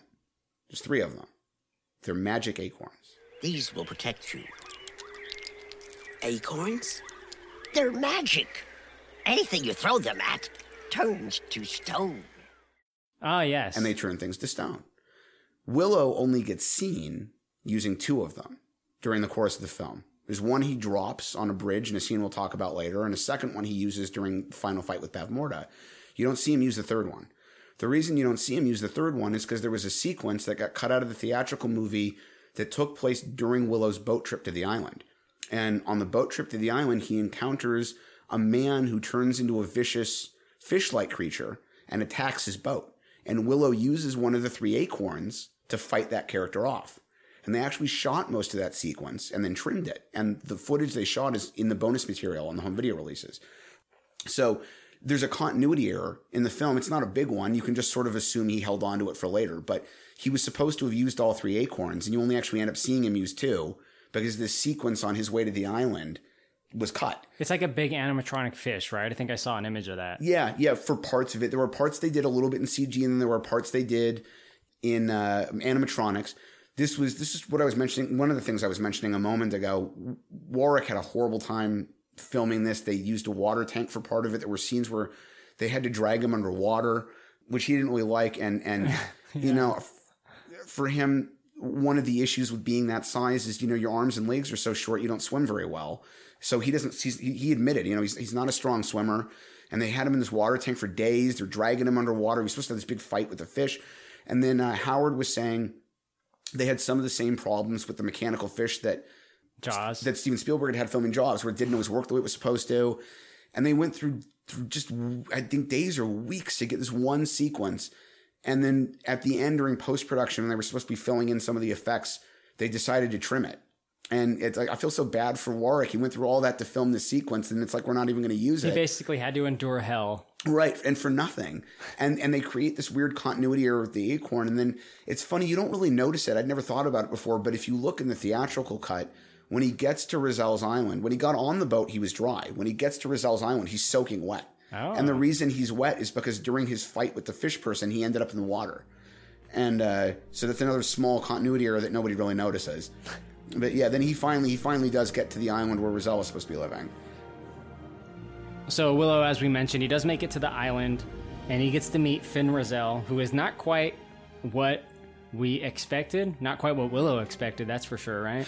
No, it turns out she's a possum. Is that what it is? I was like, is this a squirrel? What is this? That's a bush-tail possum. They're specifically from Australia. Ah! Get back! Who are you? Who are you? I'm Willow Ufgood. What are you doing here? I've come to find the great sorceress, Finn Rozelle. That's me. I'm Rozelle. This can't be right. One of Bavmorda's spells transformed me. Believe me, it could have been worse. Okay. Yeah, and the one they used apparently liked to nibble on Warwick Davis, so he did not really like having to handle it. It is on him a few times. Yeah. So, yeah, Finn Rozelle, I guess, was banished from, like, the main land and transformed into an animal so that she couldn't be a sorcerer anymore. Yeah, there's a lot of stuff Bavmorda was doing on the side as well. There's a whole other element, which I'll mention in a minute, that goes to the portions of Sorcerer's story that got cut. But yeah. So, yeah, he finds that she is indeed a possum. Right. And I guess as a possum, Finn Rozelle is going to join them on their journey. The intention is for Willow to change Finn Rozelle back, which Willow tries a little bit later, but not before getting immediately captured. Yeah, he tries 3 separate times, and those 3 separate times from a cinematic standpoint, for multiple reasons, are actually significant, so I'm going to want to mention them. But yeah, he does, at three separate points, tries to turn her back into a person. Right. I mean, well, we can talk about it in just a sec, actually, because they're taken captive by Sorsha. And Madmartigan is also captured, he kind of went on his own way, but just was basically immediately captured. Yeah. They're taken to the ice world of Hoth, right? And put in cages. Yeah, okay, yeah, this is when they end up in the snow. Yeah, they're taken to the snowy camp, I guess it is. They set up camp in the snowy area. Yeah, it's some sort of encampment, because Bavmorda's castle is elsewhere. But you were saying the effect of transforming into the crow, that's what happens around here. Yeah, so this is the first of 3 attempts, and on each of the 3 attempts, which are spread across the movie, you see a bit more of the transformation than you did the previous time. The third one's the big one, and there's a big effect there I'll mention when we get to the third one, but even accomplishing this was really difficult for them. Willow is still perfecting his ability to even use this wand.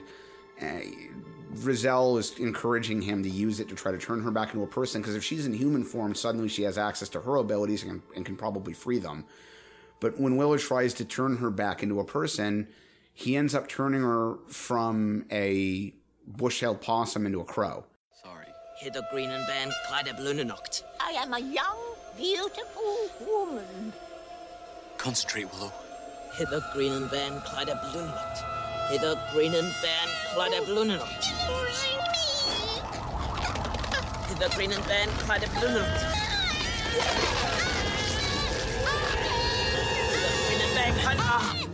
You all right? Nice try, Willow.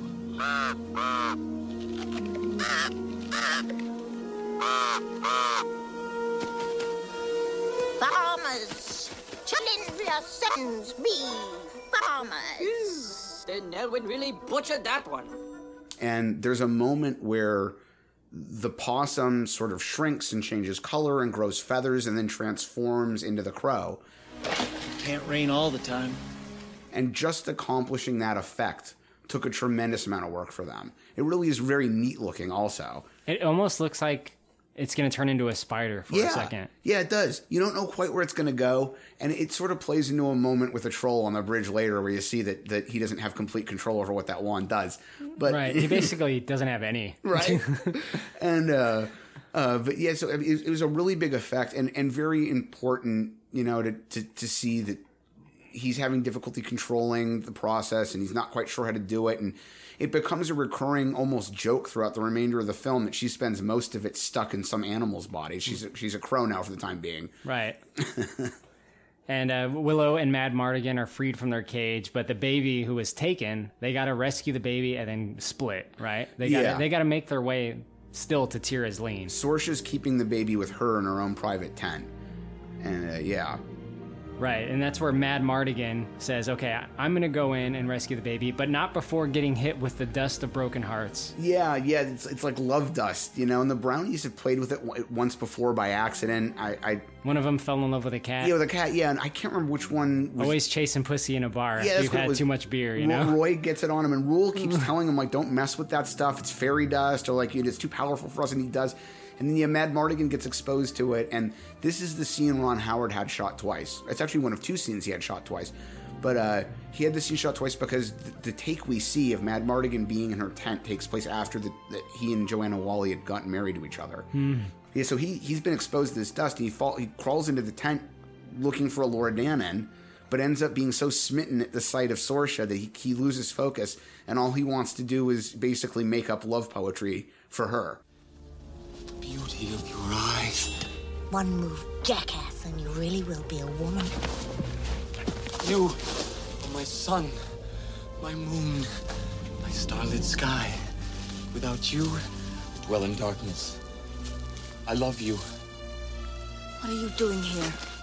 Your power has enchanted me. I stand helpless against it. Come to me now. Tonight, let me worship you in my arms. Get away from me! I love you. Stop saying that! How can I stop the beating of my heart? It pounds like never before. Out of fear. Out of love. I can stop it. I'll kill you. Death next to love is a trivial thing. Your touch is worth 100,000 deaths. I really love that scene. Like, I love it a lot. Seriously. No, it's a good one. She wakes up and basically holds a knife to his throat.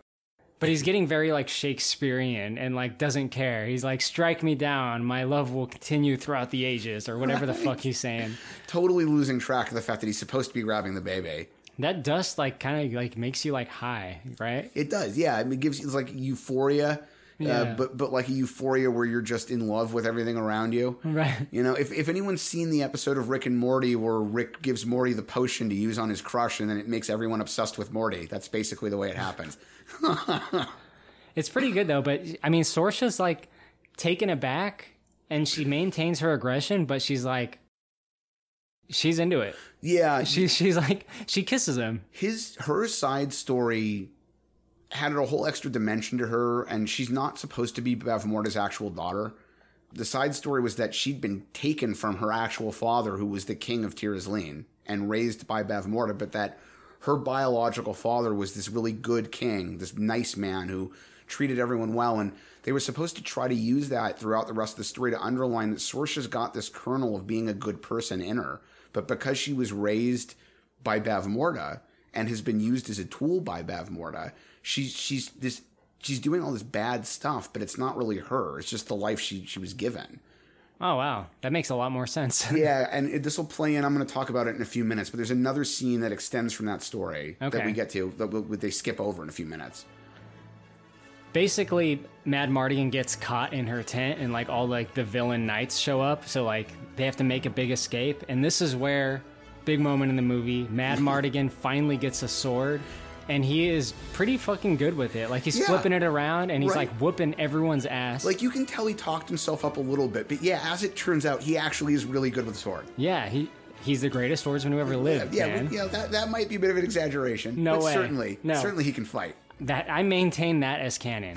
So like whenever it comes to like sword fighting heroes, I say Mad Mardigan wins because he's the greatest swordsman who ever lived. It's true. I love Willow's reaction to him. Willow sees what he's doing. He goes, "You are great." It's so corny but sweet, and it's a perfect line. And Davis says during his commentary for the film that it's the only line in the movie his mother hates, and he's never understood why. But apparently, Warwick Davis's mother hates that line. You are great. There was a girl I used to see, and we were very much into the same kind of movies. Right. And I remember us watching Willow one night and, having a really good time with it. And then that line came, and I was like all endeared and like, heartwarmed by it. And she just started laughing her ass off. Right. Well, we had a sort of oddly similar experience when we saw the anniversary screening of The Matrix, and some of Morpheus's dialogue back when the movie first came out sounded so badass, but there was a group of teenagers in there with us who'd probably never seen the movie before. There were a couple of moments with some of Morpheus's dialogue where they started laughing, and I'm like, yeah, in retrospect, some of those lines were pretty goofy. Well, you had to be there in '99. You did. Still an awesome movie in any case. But yeah, I mean, look, the only way to have understood '99 was to have been there for '99. They were not born, so yeah, they didn't get it. Right? Oh my God, don't even tell me about that. Some of these children weren't even alive during the century that movie came out. Jesus. So, Mad Mardigan, Willow, and Elora Danan, they do escape. They hop on like a shield, and they have one of the moments in movies that like I feel exists for kids. So kids could be like, that looks fun. You might be right. This is the moment I meant to compare to the rail car scene in Temple of Doom, where it feels a lot. And like I like those rides. It's good. It's not as good. It's not as good as the minecarts in Temple, but it's a good one. I had fun with it. Yeah, I mean it's pretty cool. They're doing their little like snow sled moment. Right. It's shot really well. It switches to first person a couple times, which is good. This is another one they really tortured Davis for. Like, some of those scenes were either shot against a blue screen or they were done at slower speed while somebody on skis towed the sled they were on. But there were several moments where they really just had to sled down a really steep section of hill. And some of those moments they used Davis's stunt double, but a lot of them he had to actually be on the sled for. And there are several moments where he really does look convincingly terrified. And it turns out it's because he was actually terrified. Like Warwick talks about it in the commentary. He's like, yeah, I did not want to do it. They made me do it several times. I was scared out of my life. He's like, I hate roller coasters. I don't go on them. I've been on one ever. I'll never do it again. Like, he did not like that. And he had to do something like a dozen takes of it. It is very real for most of it, but there is one shot of it where it's a dummy, and it looks really funny. Right, it's true. There's like one shot. Other than that, it looks great. But like, you really have to look for that. Yeah. It's like that moment in T2 where the Terminator's coming off the overpass into the LA River on the motorcycle. And if you're looking, you can see the stunt double's face. Right. At the time that movie was made, you never expected to be able to pause that with like high quality or anything. Oh, so. No, yeah, absolutely. There's so many of those gaffes now that people only noticed because home video became a thing. Like, if you couldn't pause it, you never would have seen it. Right. Mad Mardigan ends up becoming a human snowball, right? Yeah, he ends up becoming a human. He falls off the sled at one point. Willow makes it the rest of the way down and ends up sliding his way into somebody's home. But Mad Mardigan, because he'd fallen off, turns into a giant human snowball and ends up rolling down the hill and slamming into this house as a giant snowball. That was a giant styrofoam cylinder, apparently. Oh, okay. So, with a dummy leg or whatever. Yeah, dummy leg inside. But they did a really good job of making it look like snow, and the sound effect, the Foley effect for that is fantastic. You really you never would have thought it was styrofoam. It really does feel like it's hitting something. And there's a moment inside the cabin with Willow where Mad Mardigan slams into the cabin, and you get Willow's view from inside, and the snow hits Willow in the face. Yeah. And for that take, somebody just literally chucked a shovel full of snow at Warwick Davis's face. I think it's pretty funny. But yeah. That is funny, man. So now they're in this little village, but the villains are still after them, so they kind of hide out among the people. Yeah, it turns out Eric's army is there. Yeah. And the group of them end up hiding together in a sort of hidden basement inside this cabin. It's kind of the equivalent of Han's little hidden stowage chambers in the Millennium Falcon, you know? Yeah. So it's hidden little basement stowage room. I was thinking Inglourious Bastards, the basement. Yeah. You know? Yeah, absolutely. Yeah. You get that kind of trope in a lot of those kinds of movies where somebody's hiding right below the floor. Right. You know? Yeah, that does come up a lot, doesn't it? It does, and it's almost always the same setup where the door you lift and there's a little set of steps that goes down. Yeah. It gets used a lot. I mean, everything from fantasy movies like this to Holocaust movies where it's a group of Jews hiding in a basement and all over the place. Right. What they do to escape is they basically find a way to take Sorsha hostage. Yeah, they don't intend to. They're hoping that the group of the soldiers just won't find them down there. But Right. Sorsha's smart enough to look for a panel and ends up walking down there. And this is where, I guess the dust of broken hearts that Mad Mardigan had is kind of fading away because he's Yeah. he's a lot more aggressive and he kind of is hazy. He doesn't really remember What he did. Yeah. It's another sort of, I don't mind it, but it's another sort of fantasy trope where you get exposed to fairy powder and it's really powerful, but it only lasts for an hour or so and then you sort of come off it. They do have some I think good dynamic building between the two of them as they travel though, because she's a hostage with them for a pretty short time, but Yeah. they have some pretty good interactions, which kind of I guess leads to their romance. Yeah, it seems like she's mad that he didn't mean it. Holding me too tight. Well, I don't want you to get away. Why? Because I'm your sun, your moon, your starlit sky. Get your hair out of my face or I'll chop it off. Did I really say those things last night in your tent? You said you loved me. I don't remember that. You lied to me. No, I just wasn't myself last night. I suppose my power enchanted you and you were helpless against it. Sort of. Then what? It went away. Went away. I dwell in darkness without you and it went away. Right, absolutely, and even more so. So going back to the portion of her backstory that got edited, so he grabs her, he gets her a knife by knife point. Eventually, he puts Willow on her horse and puts himself and her on a second one, and they start heading off toward Tir Asleen, which is where they're supposed to end up with Lord Dannon. And Sorsha's character was supposed to have been, like I said, the daughter of the king of Tir Asleen, and Bavmorda stole her from her father, and there's a moment that got cut from the film where Mad Mardigan's got her on the horse, and she asks where he's taking her, and he tells her, "I'm taking you to see your father," because there was supposed to be a part where he'd found out that Sorsha's father was being kept in suspended animation inside the castle, and right, we do see that at Tir Asleen you actually a minute later. Yeah, when they get we there, see people in stone, kind of. they're in crystals. Yeah. And her father is one of them. He's the guy with the long white beard, and we actually see him out of the crystal at the end of the movie. You never get told who he is. But that's supposed to be her father, the rightful king of Tir Asleen. Mad Mardigan, at some point in story content that got trimmed out, was supposed to find out that's where he was, and he knows that Sorsha's been looking for her, for him. So he tells Sorsha, "I'm going to take you to see your father. You're going to find out what's really going on. You're going to see that Bavmorda is bad, and she's using you as her tool." And then Sorsha, they use this in the theatrical cut. Sorsha eventually gets away from him before they even get there. Right. They do make it to Tir Asleen, our heroes at least. Yeah. And what they expect to be there is not there, right? It's kind of like an abandoned, seemingly all the people there have been turned to crystal or killed. It's an empty castle. Mad Mardigan, seemingly. The rest of all of them really, they're expecting an active kingdom there because the fairy had told Willow, if you take the baby to Tir Asleen, there's people there, she'll get taken care of. And Madmartigan at this point in the story is supposed to know that that's where Sorsh's real father would be. But none of them knows that that's what's happened there. And I just want to take a minute to talk about like the way things look in this movie, and like the props and the sets are pretty fucking amazing. They are. And actually that sequence is one of the things they went to New Zealand for. There's a sort of funny looking canyon with rock outgrowths of rock in it. And it's a real canyon. They used matte paintings to make the rocks look bigger than they really were. But they wanted that location. It was one of the things they went to New Zealand to get, was that location. Nice. Yeah.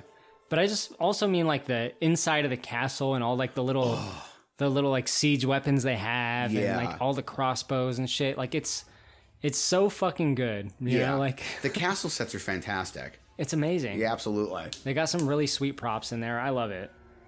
But we talked about story-wise, like what they expect to be there actually was not there. Yeah, and they get there and they find everybody there in Crystal, and Rizal tells Willow and Madmartigan that this has happened because of Bavmorda. Bavmorda did this. Right. Yeah. Willow tries again to turn Finn Rizal back into her human form, doesn't he? Yeah, this is the second attempt. He tries to turn her back into a human, and he ends up turning her into a goat. We get like the goat talk moving forward. Yeah, like, the goat talk. Willow! You idiot! Rizal? So stupid. It's a great one, absolutely. Yeah, so we get another one of these transformations. A little bit better than the first one, not quite as good as the last one. There's a specific type of special effect work here that was really impressive that they basically pioneered for the movie, but I don't want to talk about it too much until we get to the third transformation. Okay. But yeah, it was a big deal. So at this point, all the villains' army, at least a small, not all of it, but a small portion of their army is after them. So they got to like hold up in this castle, and they're kind of like fucked. But Val Kilmer, Madmartigan, basically turns himself into like a one-man army. Yeah, he finds the armory and realizes that it's still full, including a complete set of Tiraslenian armor. It seems really weird to me that Bavmorda would have this place set upon like that and then not raid the armory when you're done, because that's something like a medieval army absolutely would have done. You want those weapons, but whatever. Yeah. He puts on his like badass armor. Up until this point, he's kind of just been like open shirt, like loose shirt, like sword guy. But like he goes full on knight, and like he kind of gets like Home Alone-y with it. Like he starts setting up traps, like little catapults, like launching fucking armor at people and stuff. And there are some other rather unwanted guests in this castle. Trolls. Yeah, I hate trolls. I do hate trolls. We get a lot in our comments. Right? Maybe partly my fault. But, yeah, so there are trolls in this castle, and they're not friendly. They don't want the people to be there. They can do some weird things like crawl along walls. We get some really neat shots of them like crawling vertically up and down walls. And they come into play during the course of this fight. How would you describe a troll in this movie to someone that had never seen it? Like, they have a very unique look. Yeah, the trolls in this movie are not anything like any other troll I've seen depicted anywhere else. They're like pygmy man monkeys. They're kind of furry, and they've got this weird wrinkly skin, and like I don't know. They're like beast people. I got a good description. Do you remember Land of the Lost? Yes. Chaka. Oh yeah, that's a good one. Yeah, that's pretty damn close. Absolutely.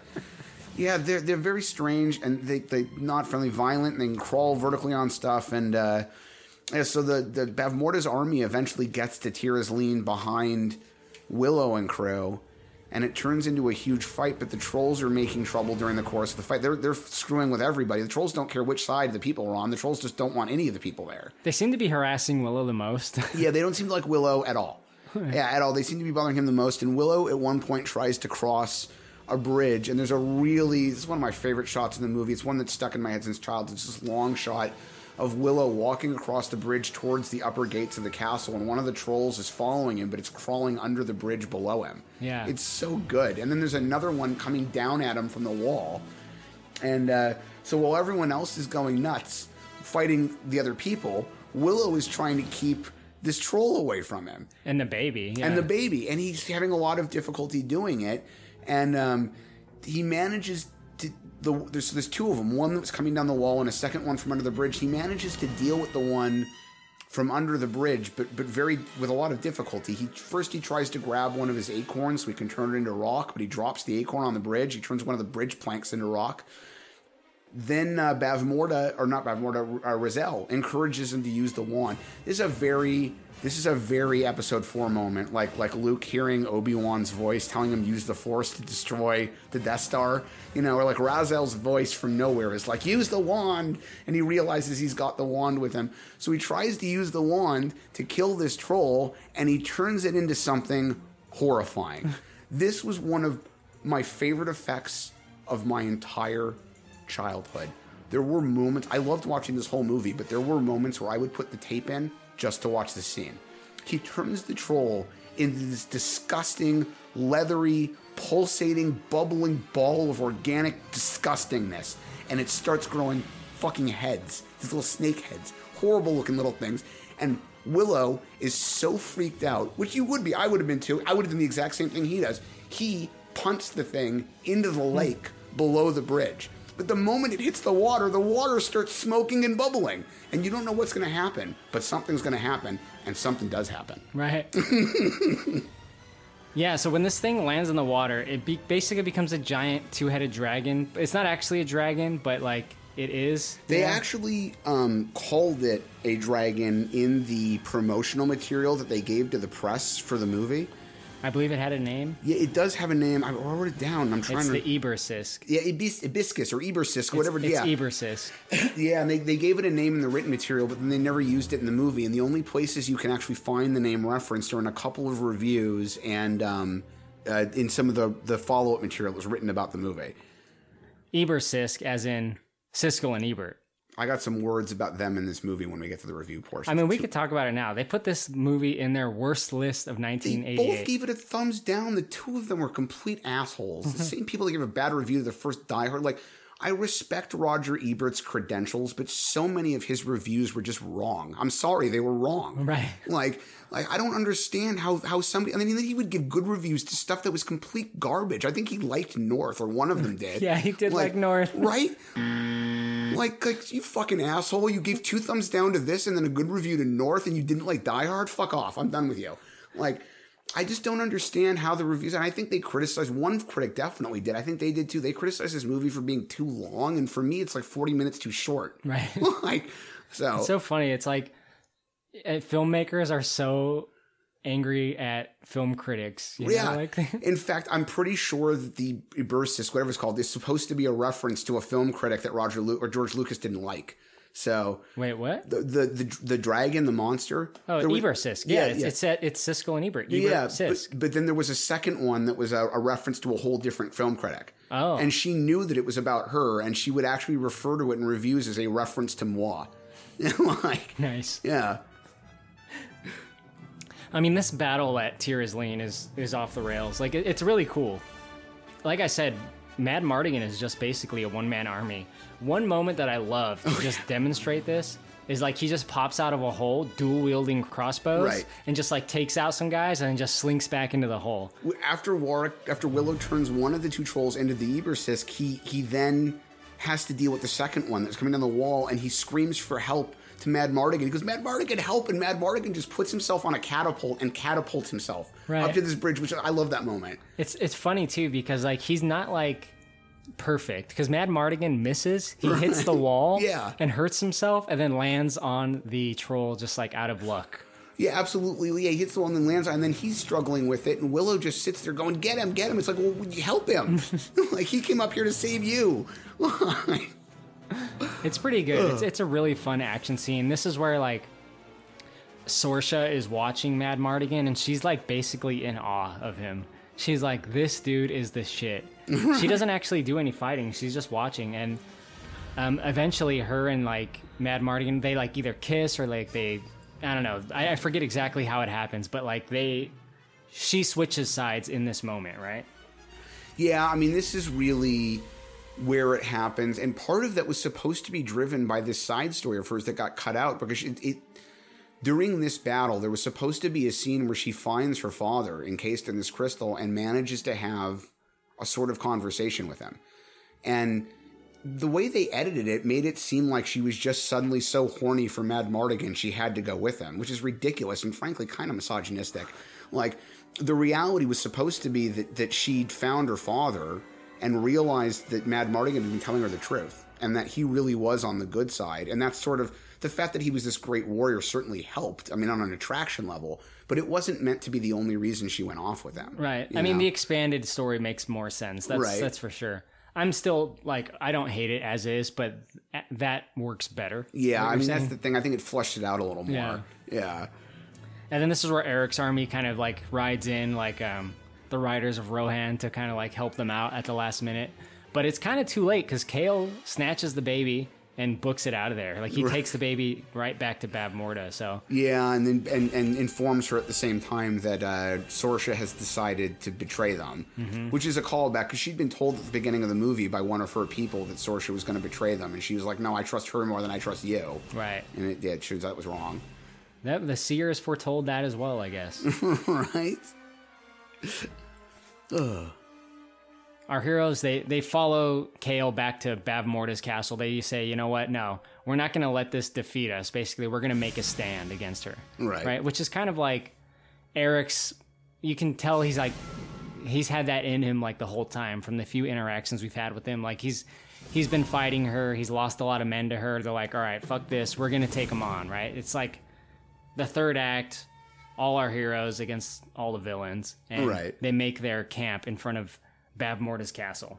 Yeah, they finally get over there. Bavmorda's castle is a real castle in Wales. Well, the outside of it is a real castle in Wales. Whoa. They went there to shoot, and it was pretty incredible. The inside of the castle was a set they built. For sure. But, and they did use, I think, one small matte section to make one of the castle's towers look slightly larger than it really was, but 90% of what you're seeing is the actual structure. I love that. Yeah, me too, and it's an amazing castle, and Davis talked a lot about how much he was impressed by being there. The location scouts had outdone themselves.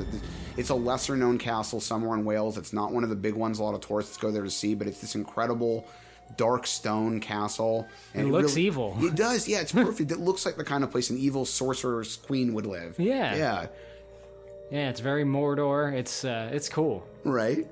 And they're having difficulty figuring out how to get into the place. And, well, no, actually, that's a little later. They do set up a huge camp outside the castle first. They do. And the plan is, like, we're going to attack the castle. I don't know exactly how, but they're going to attack the castle the next morning.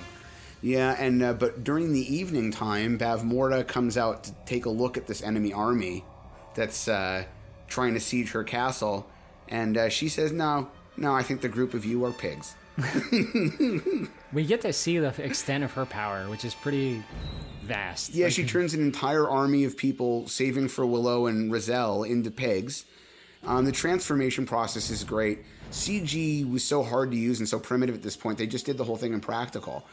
And it's always better anyway. It is always better anyway. And like with something like that, it's so hard. Like you've got to get the first set of makeup and appliances on people and shoot stuff, and then you've got to have to go back to makeup for the next stage, and then shoot stuff, and then back for the third. Like it takes a day or more just to get this one transformation. Even though on screen it's 30 seconds worth of footage, and it does look fantastic. It's amazing. I love it. And then so in order to make this work, they had to fill part of the set with hundreds or thousands of individual pigs. So they've got all these pigs wandering around, and there's a period before they get turned back where they're all milling around as pigs, and Davis says in the commentary, the pigs were around for so long, they didn't think, and you wouldn't, they didn't think it might be better if all of them were male or all of them were female. They got a mix of male and female pigs, and they started to get a little amorous with each other. And they were having so much difficulty getting the shots, they resorted to having buckets of ice water they would just throw on the pigs to keep them from humping each other so that they could get these shots. Oh. A lot of pig humping going on. A lot of pig humping. Maybe the most pig humping on a movie set in history.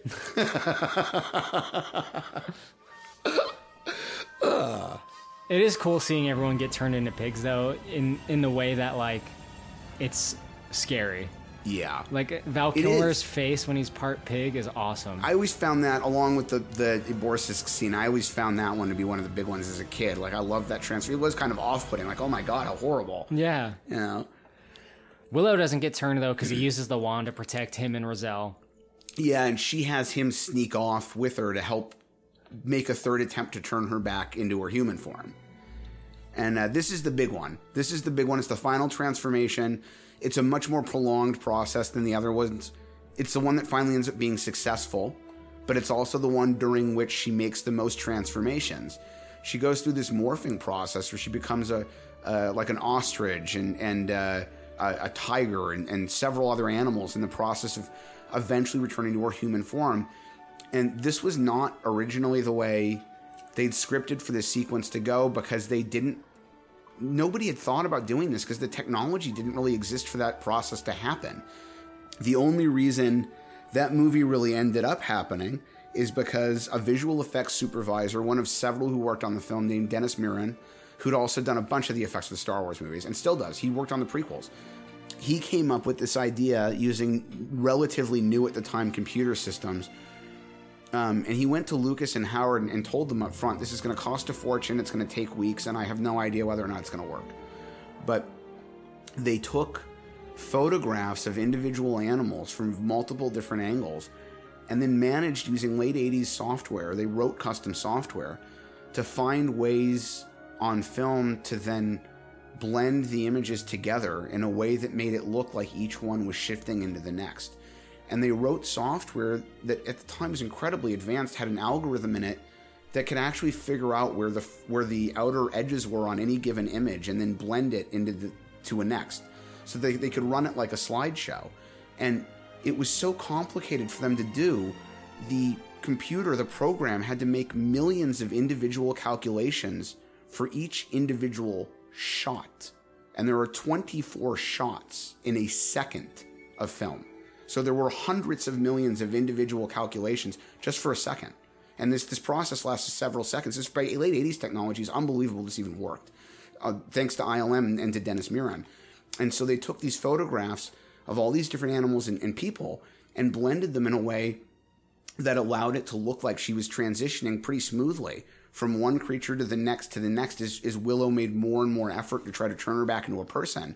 And the final transformation is a tiger laying out on its belly with its legs behind it, and that transitions into Rizal being on the floor on her face, basically, in her human form. This effect was incredible. I mean, it never should have worked. And it was so substantial, and it worked so well that for years, according to ILM staff, for years after they did it, other studios were coming to them asking to use the tech. It got to the point where people got bored of it. And in fact, it was through an advanced version of this tech they developed over the next 3 or 4 years that allowed them to do the water aliens in the Abyss and T-1000 in Terminator 2. Right, a modified version of it. Yeah, right? And if they hadn't done this for Willow, there's a good chance the T-1000 would not have happened. Is this the same technology they used in the Michael Jackson black and white video? Yeah, in fact, Michael Jackson's people went to ILM to have them apply it for that specific video. Absolutely. Right. That's really cool. I mean, it's one of those effects that like is used in a lot of things that you like and you know. Right. And you probably take it for granted, but like this is it. This is where it came from, right? Yeah, this is Genesis. I mean, it's another one of those things like maybe at some point later somebody would have figured out a similar version of it anyway. You can't say, but at the very least, if they hadn't done this for Willow, it probably would not have appeared for years if it had appeared at all. And when it did eventually appear, it would have been done in a completely different manner. So yeah, absolutely. I mean, it's very interesting. And Howard talked a lot about this, his behind the scenes stuff that like, you know, this movie got made on the cusp of a lot of new digital tech coming in. Computers at that point had been around since the early 80s. You could see them get used in movies like Tron, but or The Last Starfighter. But they were made this movie at a point where a lot of advancements were just happening, and they still made most of the movie practically, but were able to integrate some of these new advanced computer effects. Right. I mean, the practical stuff is amazing too. Like we were talking about the dragon earlier. It looks so good. It looks better than most stop motion, and I don't know why. Like, it moves more fluid. Right. Yeah, I guess it just had to do with the way. I don't have a specific reason other than they just did a really good job with the modeling and shooting it. And you know, those characters, the creature wasn't on set. There wasn't even a big sized mock-up of it. They did all of it with compositing. They created that character on a small stage, on a mini stage at ILM somewhere, and filmed all of its movements and then composited it into the film. And they just did a miraculously good job of it. Yeah. It's amazing. It really is. So after Finn Rizal is turned into her human form, she turns the army back from pigs into their whatever into people. Right. Whatever they were before. Whatever. Back into daikinis. Right. I was going to say humans, but they're daikinis. So they do invade the castle the next day. They have kind of like a little tricky plan that Willow comes up with. Like it's like his involvement in the invasion. Yes. Basically, the army hides, and it seems like it's just Willow and Finn Rizal. So they open the gate to come capture them, and then the whole army just kind of like swarms in after, right? Yeah, Bavmorda and her army are not aware that while the rest of them were being turned into pigs, Willow was able to turn Rizal back into a human. And likewise, they have no idea that Rizal was able to then turn all the soldiers back into humans. Right. So they think the rest of the army is just a bunch of pigs that have wandered off somewhere, and then it's just Rizal and Willow trying to get into the castle. Bunch of pigs humping off somewhere. Right? Yeah. Yeah. So, and they're so unworried about this, they lower the drawbridge into the castle, and that's when the rest of the army says, haha, we were actually here. They come up from under the covers they're hiding under. I do find it a little weird that they could have set that up and hidden like that without the tower guards at the castle noticing it was happening. Overconfidence. But yeah, I guess so. That's where we get our big final battle, which is like taking place in two areas, right? There's Bavmorda's like room where she's trying to perform the ritual on the baby, Elora Danan. Yeah. And then we have, Willow, Finn Rizal, and Sorsha going in there. But then we have like the main battle with just like the knights. We got Eric and Madmartigan fighting the henchmen, including the main General Kale. Right. So it's kind of two things going on. Yeah, there's clearly a specific procedure that Bavmorda's ritual has to take place according to, but they never tell you that it has to happen at a certain time of day or on a certain timeline. And I guess she really didn't feel threatened, but she's been rushed this entire movie to find the baby and get rid of it. It's like her number one goal. She even tells Kale at one point her time is running out. She sees this army show up outside the castle. Even if she's not concerned about them at all, even after she turned them into pigs, I would have thought there'd be a moment where she'd turn around and go, maybe I should just do the ritual now and get it over with. It's been a long night. Yeah, I guess so, So she waits until the next morning, and then it sets up this whole thing. You gotta have your breakfast the next day. Yeah, I guess she did eat her Cheerios before this ritual. But I'd like to imagine, like, Bavmorda just, like, sitting at a table, like, eating Cheerios, reading the back of the box. I caught myself, like, I buy dry breakfast cereal to eat at home on weekends. During the week, I don't eat breakfast very often, but I caught myself doing that last week. I was sitting at my table at home while I had YouTube videos going. I was eating a bowl of cereal, like, I was actually eating Cheerios. No, it wasn't Cheerios. It was Kix or something. It was cereal they normally sell to kids, but that I like. And I'm sitting there staring at the back of the box, and it took me 2 or 3 minutes to realize it was like a puzzle for 8-year-olds. It's like, what am I doing? Throw this away. You couldn't figure it out, huh? Yeah, it was too hard for me. I don't know all my colors, so... So a couple like notes, I guess, in the big battle, like Kale takes on Eric, and Eric's gonna die, right? Like, oh yeah, he's definitely not gonna survive this movie. No, absolutely not. And another unfortunate one, because like he was supposed to have more backstory that was tied to Madmartigan's backstory. When they were planning on doing more with Madmartigan and his backstory, Eric was going to play a bigger part as well, because they were supposed to have had a relationship that went way back. Eric doesn't really get used that much, and I like the character, and it was sad to see him die, but at the same time, I always felt like I'm not really that invested in this character. Like, I'm sad that he's died, but it's not the same as if, like, Madmartigan got killed, Yeah. I mean, he's like the friend. He's gonna die, and Madmartigan is the greatest swordsman who ever lived. He can't be beat, man. It's true. He's like that mattress guy. He won't be beat. Yeah, I can't be beat. Yeah. But Madmartigan, when he's fighting Kale, like, Kale's pretty tough, but man, it's a big fight. Madmartigan smashes him in the face with a sword and breaks that fucking mask. That's a good moment. It is a really good moment. I like that with the broken mask. That's something you see a lot of in various different like fantasy and sci-fi type stuff. Like I loved it as a kid, but one of the favorite tropes for Marvel artists over a period of decades was Spider-Man. When he's in huge fights, is you get that moment where you see him turn toward the panel and he's got like half his mask is torn and you can see Peter's eye through it. Yeah, and Raimi even copied it in one of the Spider-Man movies. There's always obviously in this case, Spider-Man's the good guy, not the bad guy. But it's just one of those sort of trope things where it's like, oh, he's broken. And you can see his face, oh my God. Yeah. Yeah, but Madmartigan really goes ham on him. You can tell that even for Madmartigan, this is a tough fight.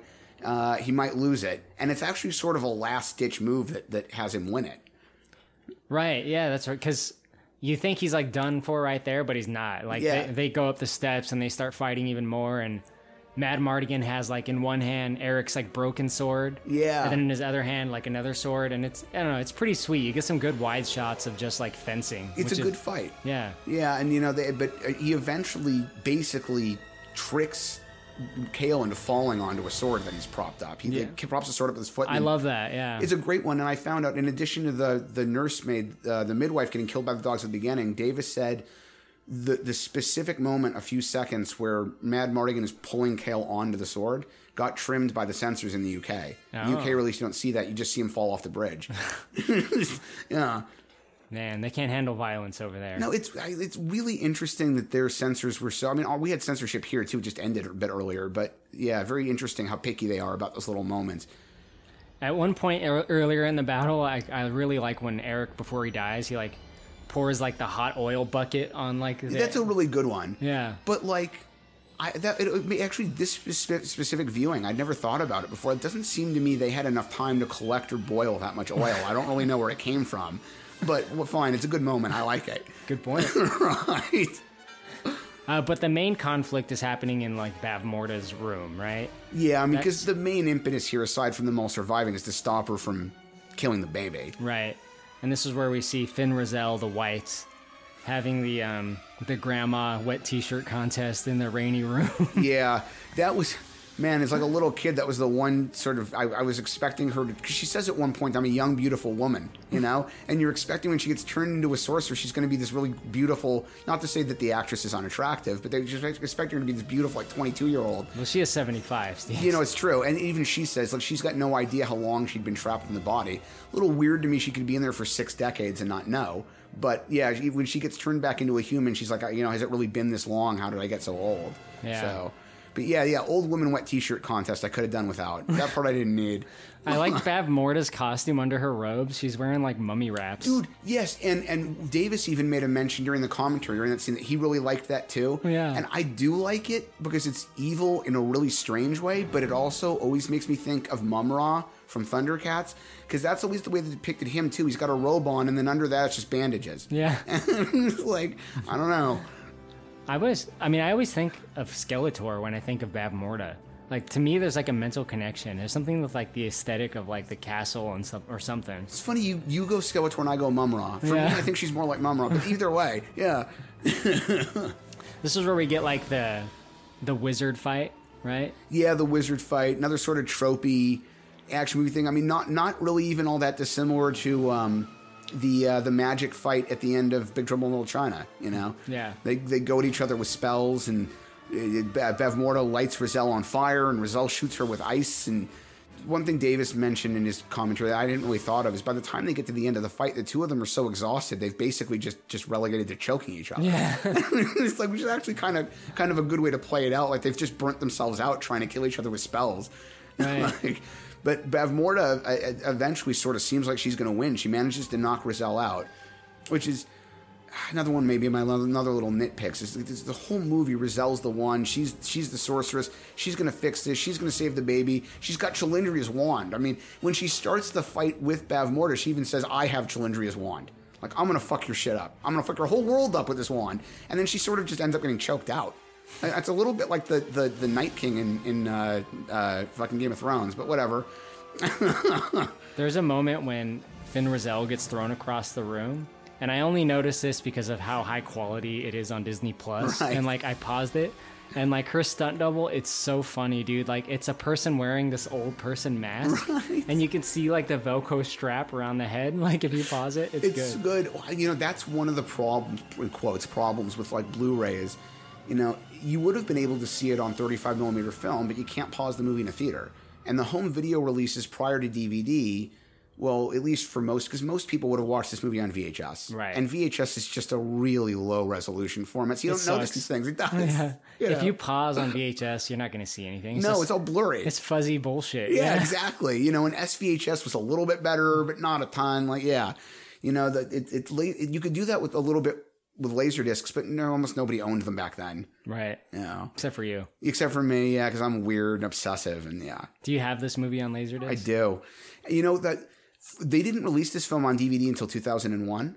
So up until then, if you wanted to watch it on home video, it was VHS or Laserdisc. That was it. That was really only two choices. And the VHS tapes were cheap, but they wear out. So if you had a Willow VHS tape from 1988, that shit was broken within a few years. Yeah. Or too worn out to watch. Yeah, and the Laserdisc was cheap. So I made a point of buying the Laserdisc of that. And the DVD, Fox still owned the home video rights to this at the time. I think it was Fox. And they released that DVD. It was out for like 6 months, and then they discontinued it. So if you didn't get one, the only way to get it was then to pay like $140 for it on eBay. Yeah, like, I got one. Yeah, right? Which, if you got it when it was new, it was great. But like if you didn't get one when it was on the there's no way I'm going to pay $100 for this on eBay. Fuck that. I'll just watch the Laserdisc. Right. But the Blu-ray looks great. Very nice. Very high definition. Looks fantastic. You see, we were talking about Finn Rizal getting knocked out. At one point, like, after Willow has to fight an animated cauldron, he faces off against Bavmorda. That's such a Disney moment. It's like a Beauty and the Beast character. It's just cabinet on legs that walks itself around. Right. I feel like it should have been carrying food to Belle or something, you know?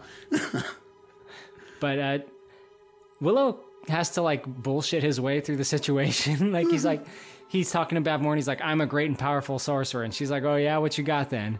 He throws the acorn, right? He's got the acorn. And it's a great moment. As a kid, I was like, yes, finally the fucking acorn. Because I really wanted to see him use that shit on somebody. Yeah, and there's only one instance in the entire story where it actually worked, and it's the scene they cut out. Right. The two other times he drops it on a bridge and he uses it against Bavmorda, and it doesn't really work. Right. It starts to turn her, and she has like an oh shit moment, but then she can resist it with her powers. Yeah, it's a great moment. The hand starts turning to stone, and there's a second where there's a look on her face where it's like, oh shit, I didn't expect this to happen. Yeah. But then she reverses it. Yeah. I mean, it reminds me, and this is a totally separate thing, but Pee-wee's Big Adventure, right?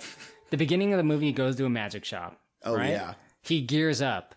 He gets a bunch of stuff. He gets a boomerang bow tie. Yeah. Never fucking uses the boomerang bow tie. Never. I think there's a deleted scene, but I don't remember exactly. The Rube Goldberg machine that makes him his eggs and the scene in the magic shop are two of my three favorite moments in the whole movie. I think my third favorite is probably Large Marge with the eyes. But like, and I love that whole movie. Don't get me wrong. It's not like I don't like the rest of it, but those three moments are just so good. I know. Plus, the Breakfast Machine song is like... It is the music. I can hear it in my head. Yeah. Like, oh my God, that music will be etched into my brain for the remainder of my life. It will be playing the moment I die. All right, I'll make sure of that, Steve. Right, thank you. I'll be there. I like that Willow, like, bullshitting his way through the situation. He says, I'm going to send Elora Danan into a place where evil cannot touch her. And then, like, Bavmorda's response is so funny. She's just like, no such place. Like, right? And like, yeah, he repeats his magic trick from the fair where he made the pig disappear unsuccessfully. But this time he manages to do it and he makes Elora disappear. I should have mentioned earlier, he actually did spend months working with a British magician named David Burglass to learn how to do some basic tricks, including the one he does early in the movie where he passes the flaming stick through his arm.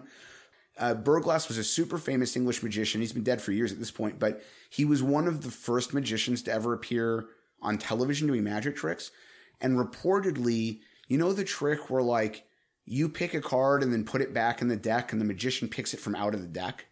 Reportedly, he invented that trick. He was supposed to have been the first person to have ever done it. Wow. Yeah, and Burglass spent months with him training him how to do it. And then, yeah, so going back, so he tries to trick Bavmorda by making the baby disappear. Which she believes, and everyone believes, but the thing is, maybe you can explain what happens, Steve. Like, Bavmorda just gets struck by lightning and disappears. Yeah, so they don't explain it very well, and it took me years to figure this scene out myself. When I was a kid, I didn't really understand it myself.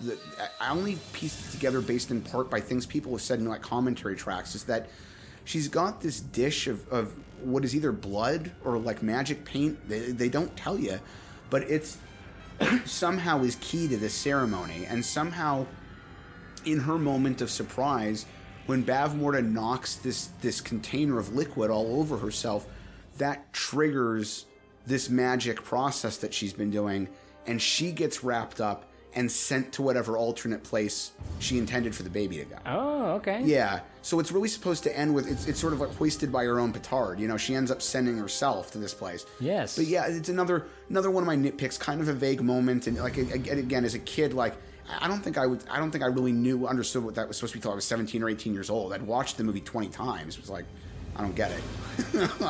Well, that makes sense now. Yeah. Yeah, that's cool. And that's how they defeat her. I mean, she ends up defeating herself, I guess, for the most part. Yeah.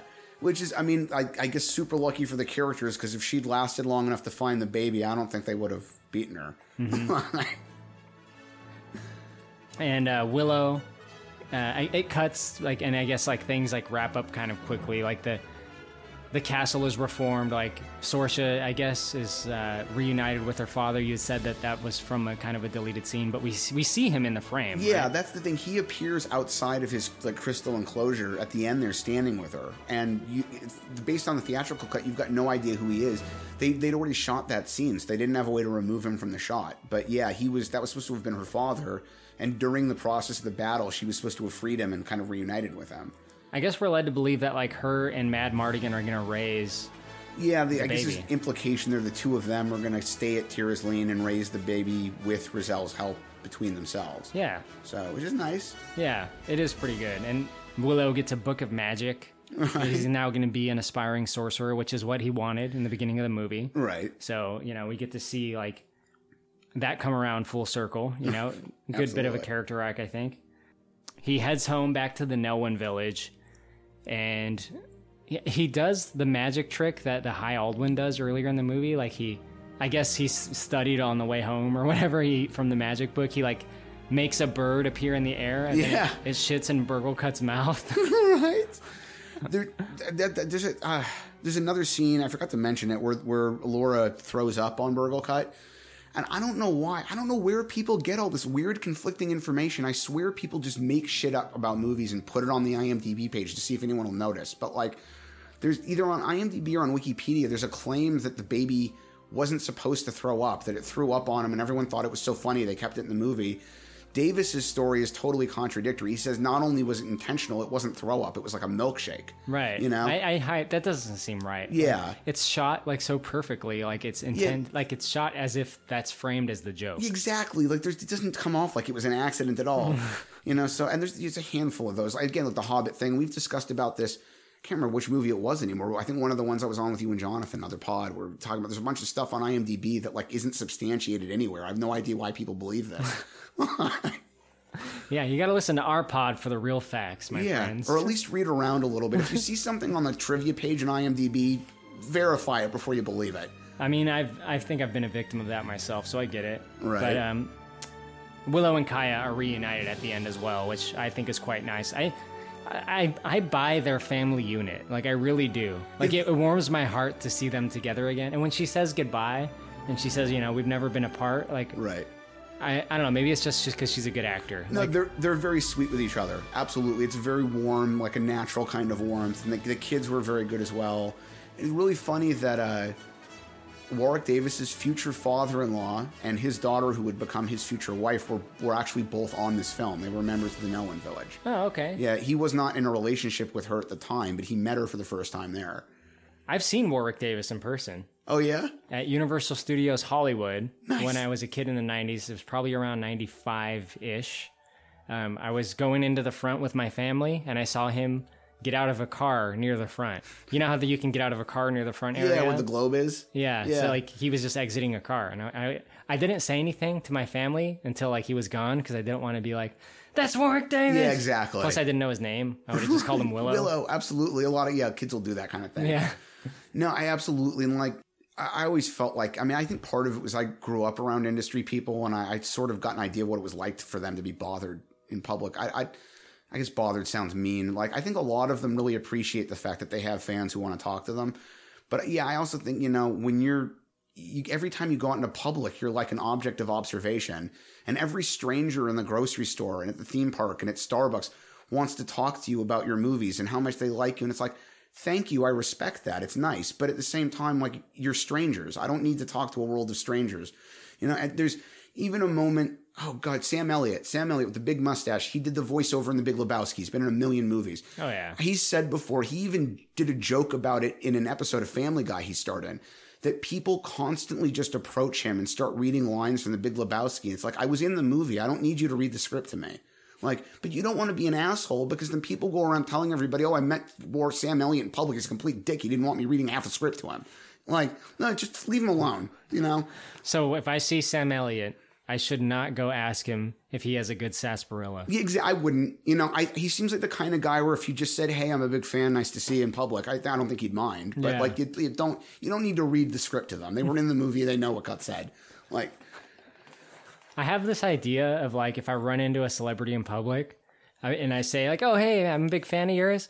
I want to pull the most obscure movie they've ever been in. Like if I see Tom Hanks, I'm going to be like, "Oh my God, I love Mazes and Monsters. Big fan of yours." You know, I think, honest to God, I mean, I don't know every actor in Hollywood or how they would react, but like, I think a lot of the time that actually would get you at least a little bit of credit, right? You know, because at least in that case, it's like, "Oh, I loved Big." Like, "Oh, wonderful. You've seen the movie I was in. Everyone else has seen." Thanks. I have a feeling everyone just yells at Tom Hanks, "Run, Forrest, run." Yeah, probably. I bet he got that for years, even if he doesn't get it anymore. Yeah. You know, some of those actors, I bet a lot of people walked up to Billy Bob Thornton for a long time and did Sling Blade stuff. You know? Imagine some random dickhead coming up to you with their eyes crossed doing the Sling Blade voice at you. And that's exactly what I'm saying. Like, you're an actor. You don't want to be a prick. You especially don't want to be a prick to people who are going to buy tickets to your movies. But when you get that a dozen times every time you leave the house, like, eventually you're going to want to hit somebody. Like, you got to understand you're famous and people are going to want to talk to you. But come on. So you think Ezra Miller was right? Yeah, probably. Oh my God, you're kidding me, right? No, well, I mean, look, I think there's a kernel to it, you know. Steve, get the fuck out of here. No, come on. I mean, people seem to have this weird impression that they own celebrities. It's like, I bought a ticket to 3 movies you were in, so if I see you in public, I now have the right to engage you in a 2-hour conversation. He choked a woman out. Oh well, no, I'm not. That's no. That's not the part I'm justifying. No, he should never have done that.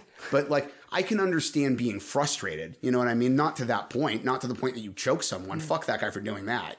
Ezra Miller seems like a complete piece of shit. But I can understand being frustrated in general. For sure. You know. Yeah. It must be tough. I think, I mean, it goes with the territory, but I think, it is probably. It must be really strange to never be able to go outside without knowing people are going to bother you. Right. Yeah. Well, that's Willow, man. Do you have any final thoughts about the movie before we do ratings and a couple other things I have to say? What other notes did I have here? Ron Howard got the opportunity to direct the sequel to Cocoon and turned it down to do this. Good man, Ron Howard. Right? He actually described his experience on Willow as his first big cinematic adventure as a director, which is pretty big praise. They actually ended up using a bunch of different babies for the movie. The 2 they used most often were twins, Kate and Ruth Greenfield. They never acted in another movie again. But their parents, who were on set for the whole movie, got invited to Val Kilmer's wedding to Joanna Whaley. So those 2 people get to spend the rest of their life saying that they got invited to one of Val Kilmer's weddings, which is pretty crazy. Another woman who claimed to have been one of the babies they used while shooting in New Zealand bumped into Warwick Davis somewhere a few years ago and got pictures taken with him. She's never been verified, but she claims she's one of the kids they used, which is possible. Huh. I think her name was Laura Hopkirk. The movie did not make as much money as they'd hoped. I think it would have made more. Part of the problem for them was that it hit theaters right around the same time. Speaking of Tom Hanks, it hit the theaters almost the exact same time as Big. Oof. It also hit at almost the exact same time that Rambo 3 and Crocodile Dundee 2 were out. And given that fantasy films weren't that big at the time anyway, I think that was bad news for them. They really should have held the release. That really has like all the categories covered. If you think about it, you got the action movie. Right. You got the comedy. And what was the other one? Dundee 2, Big, and Rambo 3. Yeah, and then you got the family movie. Yeah. Right. I want to talk about the box office just really briefly. So this movie had a $35 million budget. It made theatrically $57 million. But when I Google Willow box office, it comes back as $137 million. So I think a lot of that, the biggest portion of that is from home release. Yeah, well, usually, now, I don't know, I haven't seen the site you looked at. Usually, home video release is counted as separate revenue. Oh, okay. But so it must be overseas. Yeah, I was going to say, this movie did perform better at overseas box office than it did here. So I would bet the larger percentage that was overseas revenue. Gotcha. Yeah, but it also did very well on home video. It did well on home video just about everywhere. I think people figured out it existed after it had been out in theaters and rented it a lot. Warwick Davis used some of the money he made on Return of the Jedi to buy himself a nice video camera setup, and then he ended up using it to film video diaries of himself working on this. I've never seen the whole thing, but I've seen excerpts of it. It's really fun. Oh, yeah. I believe it's on the Blu-ray. I think I heard about it. Yeah, absolutely. Some of it is. That was pretty much it. All right. Well, before we do ratings, I want to give a shout out real quick to a podcast called No Highway Option, Steve. No Highway Option is a film discussion podcast with a very unique take. They review a movie and they compare it specifically to the 2005 Vin Diesel movie, The Pacifier. So every movie they review is reviewed from the point of comparison to The Pacifier. Yes. It's interesting. Yeah. So I was on that podcast very recently. We reviewed Blank Check. We discussed it, and then we did our comparison to The Pacifier, of course. God, it's amazing how much that movie still gets talked about. It is not by any means a classic Disney movie, and yet anyone who saw it as a kid seems to have some sort of connection to it. It sucks. It really is not a very good movie. Yeah, there's really no way bad. you would do all that with $1 million either, even with early 90s money. But I want to let the listeners know that probably a little bit after this podcast is released, look out for No Highway Option, where I'm a guest. They have a different guest every episode, and then the guest gets to pick the next movie they did. So I picked a movie that'll be a surprise, I guess. It's a very different movie than Blank Check. I'll tell you afterwards, Steve, what movie they're doing next. But yeah, check them out. They're called No Highway Option. They're pretty cool guys. But let's get into ratings, Steve. On any rating scale you want, what are you going to give Willow? Oh, man. On a scale of 1 to 10 babies that will be future monarchs. You know what? I'm going to give it a 9. It's almost perfect for me. It's very close. I still find this movie eminently enjoyable. It's a lot of fun to watch. The practical effects still look fantastic. The little bit of CG they used in it is great. The story is compelling. The characters are awesome. The action is fun. It's never boring for a minute. I think it's engaging in all the ways it's supposed to be. I've got a few little complaints about inconsistency and story points. I don't think they did as well as they could have to fully explain. It's interesting watching Ron Howard talk about the editing process and the deleted scenes, because he talks about needing to delete stuff to reduce the running time. There were critics who complained they thought it ran too long. I have the complete opposite take. I think this movie, not that it's bad without it, but I honestly could have put another 20 to 40 minutes in this movie. It would not have bothered me as a 3-hour epic. I think the Lord of the Rings movies proved that people will sit through fantasy films that long. It just has to be engaging enough to keep your attention. I think it would have given them a chance to expand on that world more and give more of that background. It also would have kept potentially the scene where he uses the third acorn. But, overall, even though I'm bothered by those little things, it's just such a good movie. It's been such a good part of my life from almost my entire life that, 9 out of 10 for me for sure. Awesome. Yeah. I mean, I'm with you there, man. I'm also going to give this a 9 out of 10. Yeah. What should I give it? 9 out of 10 humping pigs. 9 out of 10 pecks. What's it going to be? 9 out of 10 greatest swordsman who ever lived. 9 out of 10 Kilmers. That's what it's going to be. I love this movie. It warms my heart to watch this movie. Yeah. Everything about it. I love Warwick Davis in this movie. I love the score.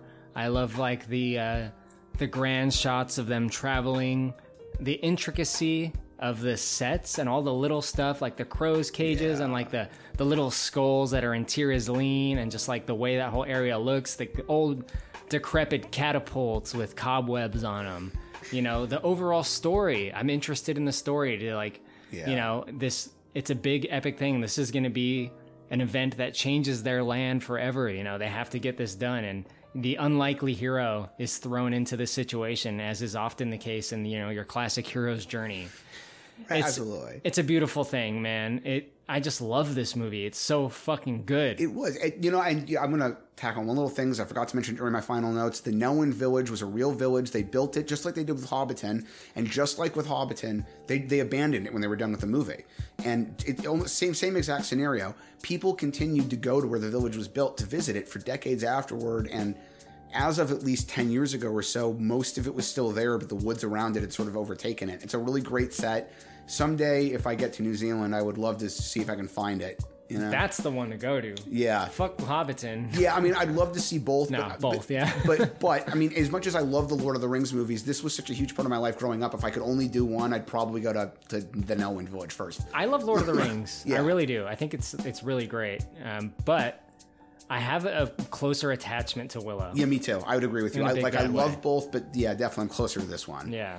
I mean, and as far as I'm concerned, Willow did it first. Now, Yeah. the books of Lord of the Rings existed first, but cinematically, Willow brought us some of the things that Lord of the Rings also gave us later. Yeah. Well, you know, when I was a kid, and for a lot of other kids, maybe for you as well, like when I was a kid, when this was out and I was watching it, for me, The Hobbit was Ralph Bakshi's animated version, you know, and which is, I'm still amazing to this day, but yeah. I didn't even know about it when I was a kid. Oh, really? I knew nothing about that there was a book, that was a movie, anything. Oh, you know what? That one I might have to. I think that was my mom. I think my mom showed me the Ralph Bakshi one when I was 7 or 8 years old, and that's how I became aware of it. But yeah, I have seen the animated Lord of the Rings movie, and we did a podcast on it at Spoilers. The rotoscopes, yeah, it's so good, man. I love that one. I love the depiction of Gollum in that. I didn't love it. Really? Yeah. Oh man, I gotta hard disagree with you, man. But we got a podcast on that though. That's over at Spoilers. The listeners can check that out. It's another podcast I'm on. If you, the listeners, want to write in, you can email us at bigdumbmovie@gmail.com. But I ask a favor of all our listeners. It's easy for you to do, but it means a lot to us. It costs you nothing. Leave us a positive rating and written review on Apple Podcasts. That's what I need you to do, listeners. If you could help me out with that, I would love it. Also, give this a thumbs up on YouTube if you're listening, or if you're not, when you get a chance, subscribe to our channel, at least just to give us the occasional thumbs up. These little things help us out a lot, and we do appreciate it, don't we, Steve? Oh, absolutely. I mean, look, I feel like people are sort of obligated to tell me how good I am, so. Yeah. No, please, with all small ego. Please, give us good reviews. We need them. You could also leave us a comment on YouTube if you're feeling extra friendly. Our Instagram is Big Dumb Movie Podcast, where I post a lot of memes, and I make posts when we're releasing new episodes and what they're about. So check us out there. It's been a lot of fun doing this, Steve. Thank you for joining me. Absolutely. Thank you for having me. Of course. Anytime. And thank you all for listening. Play us out, Jackson.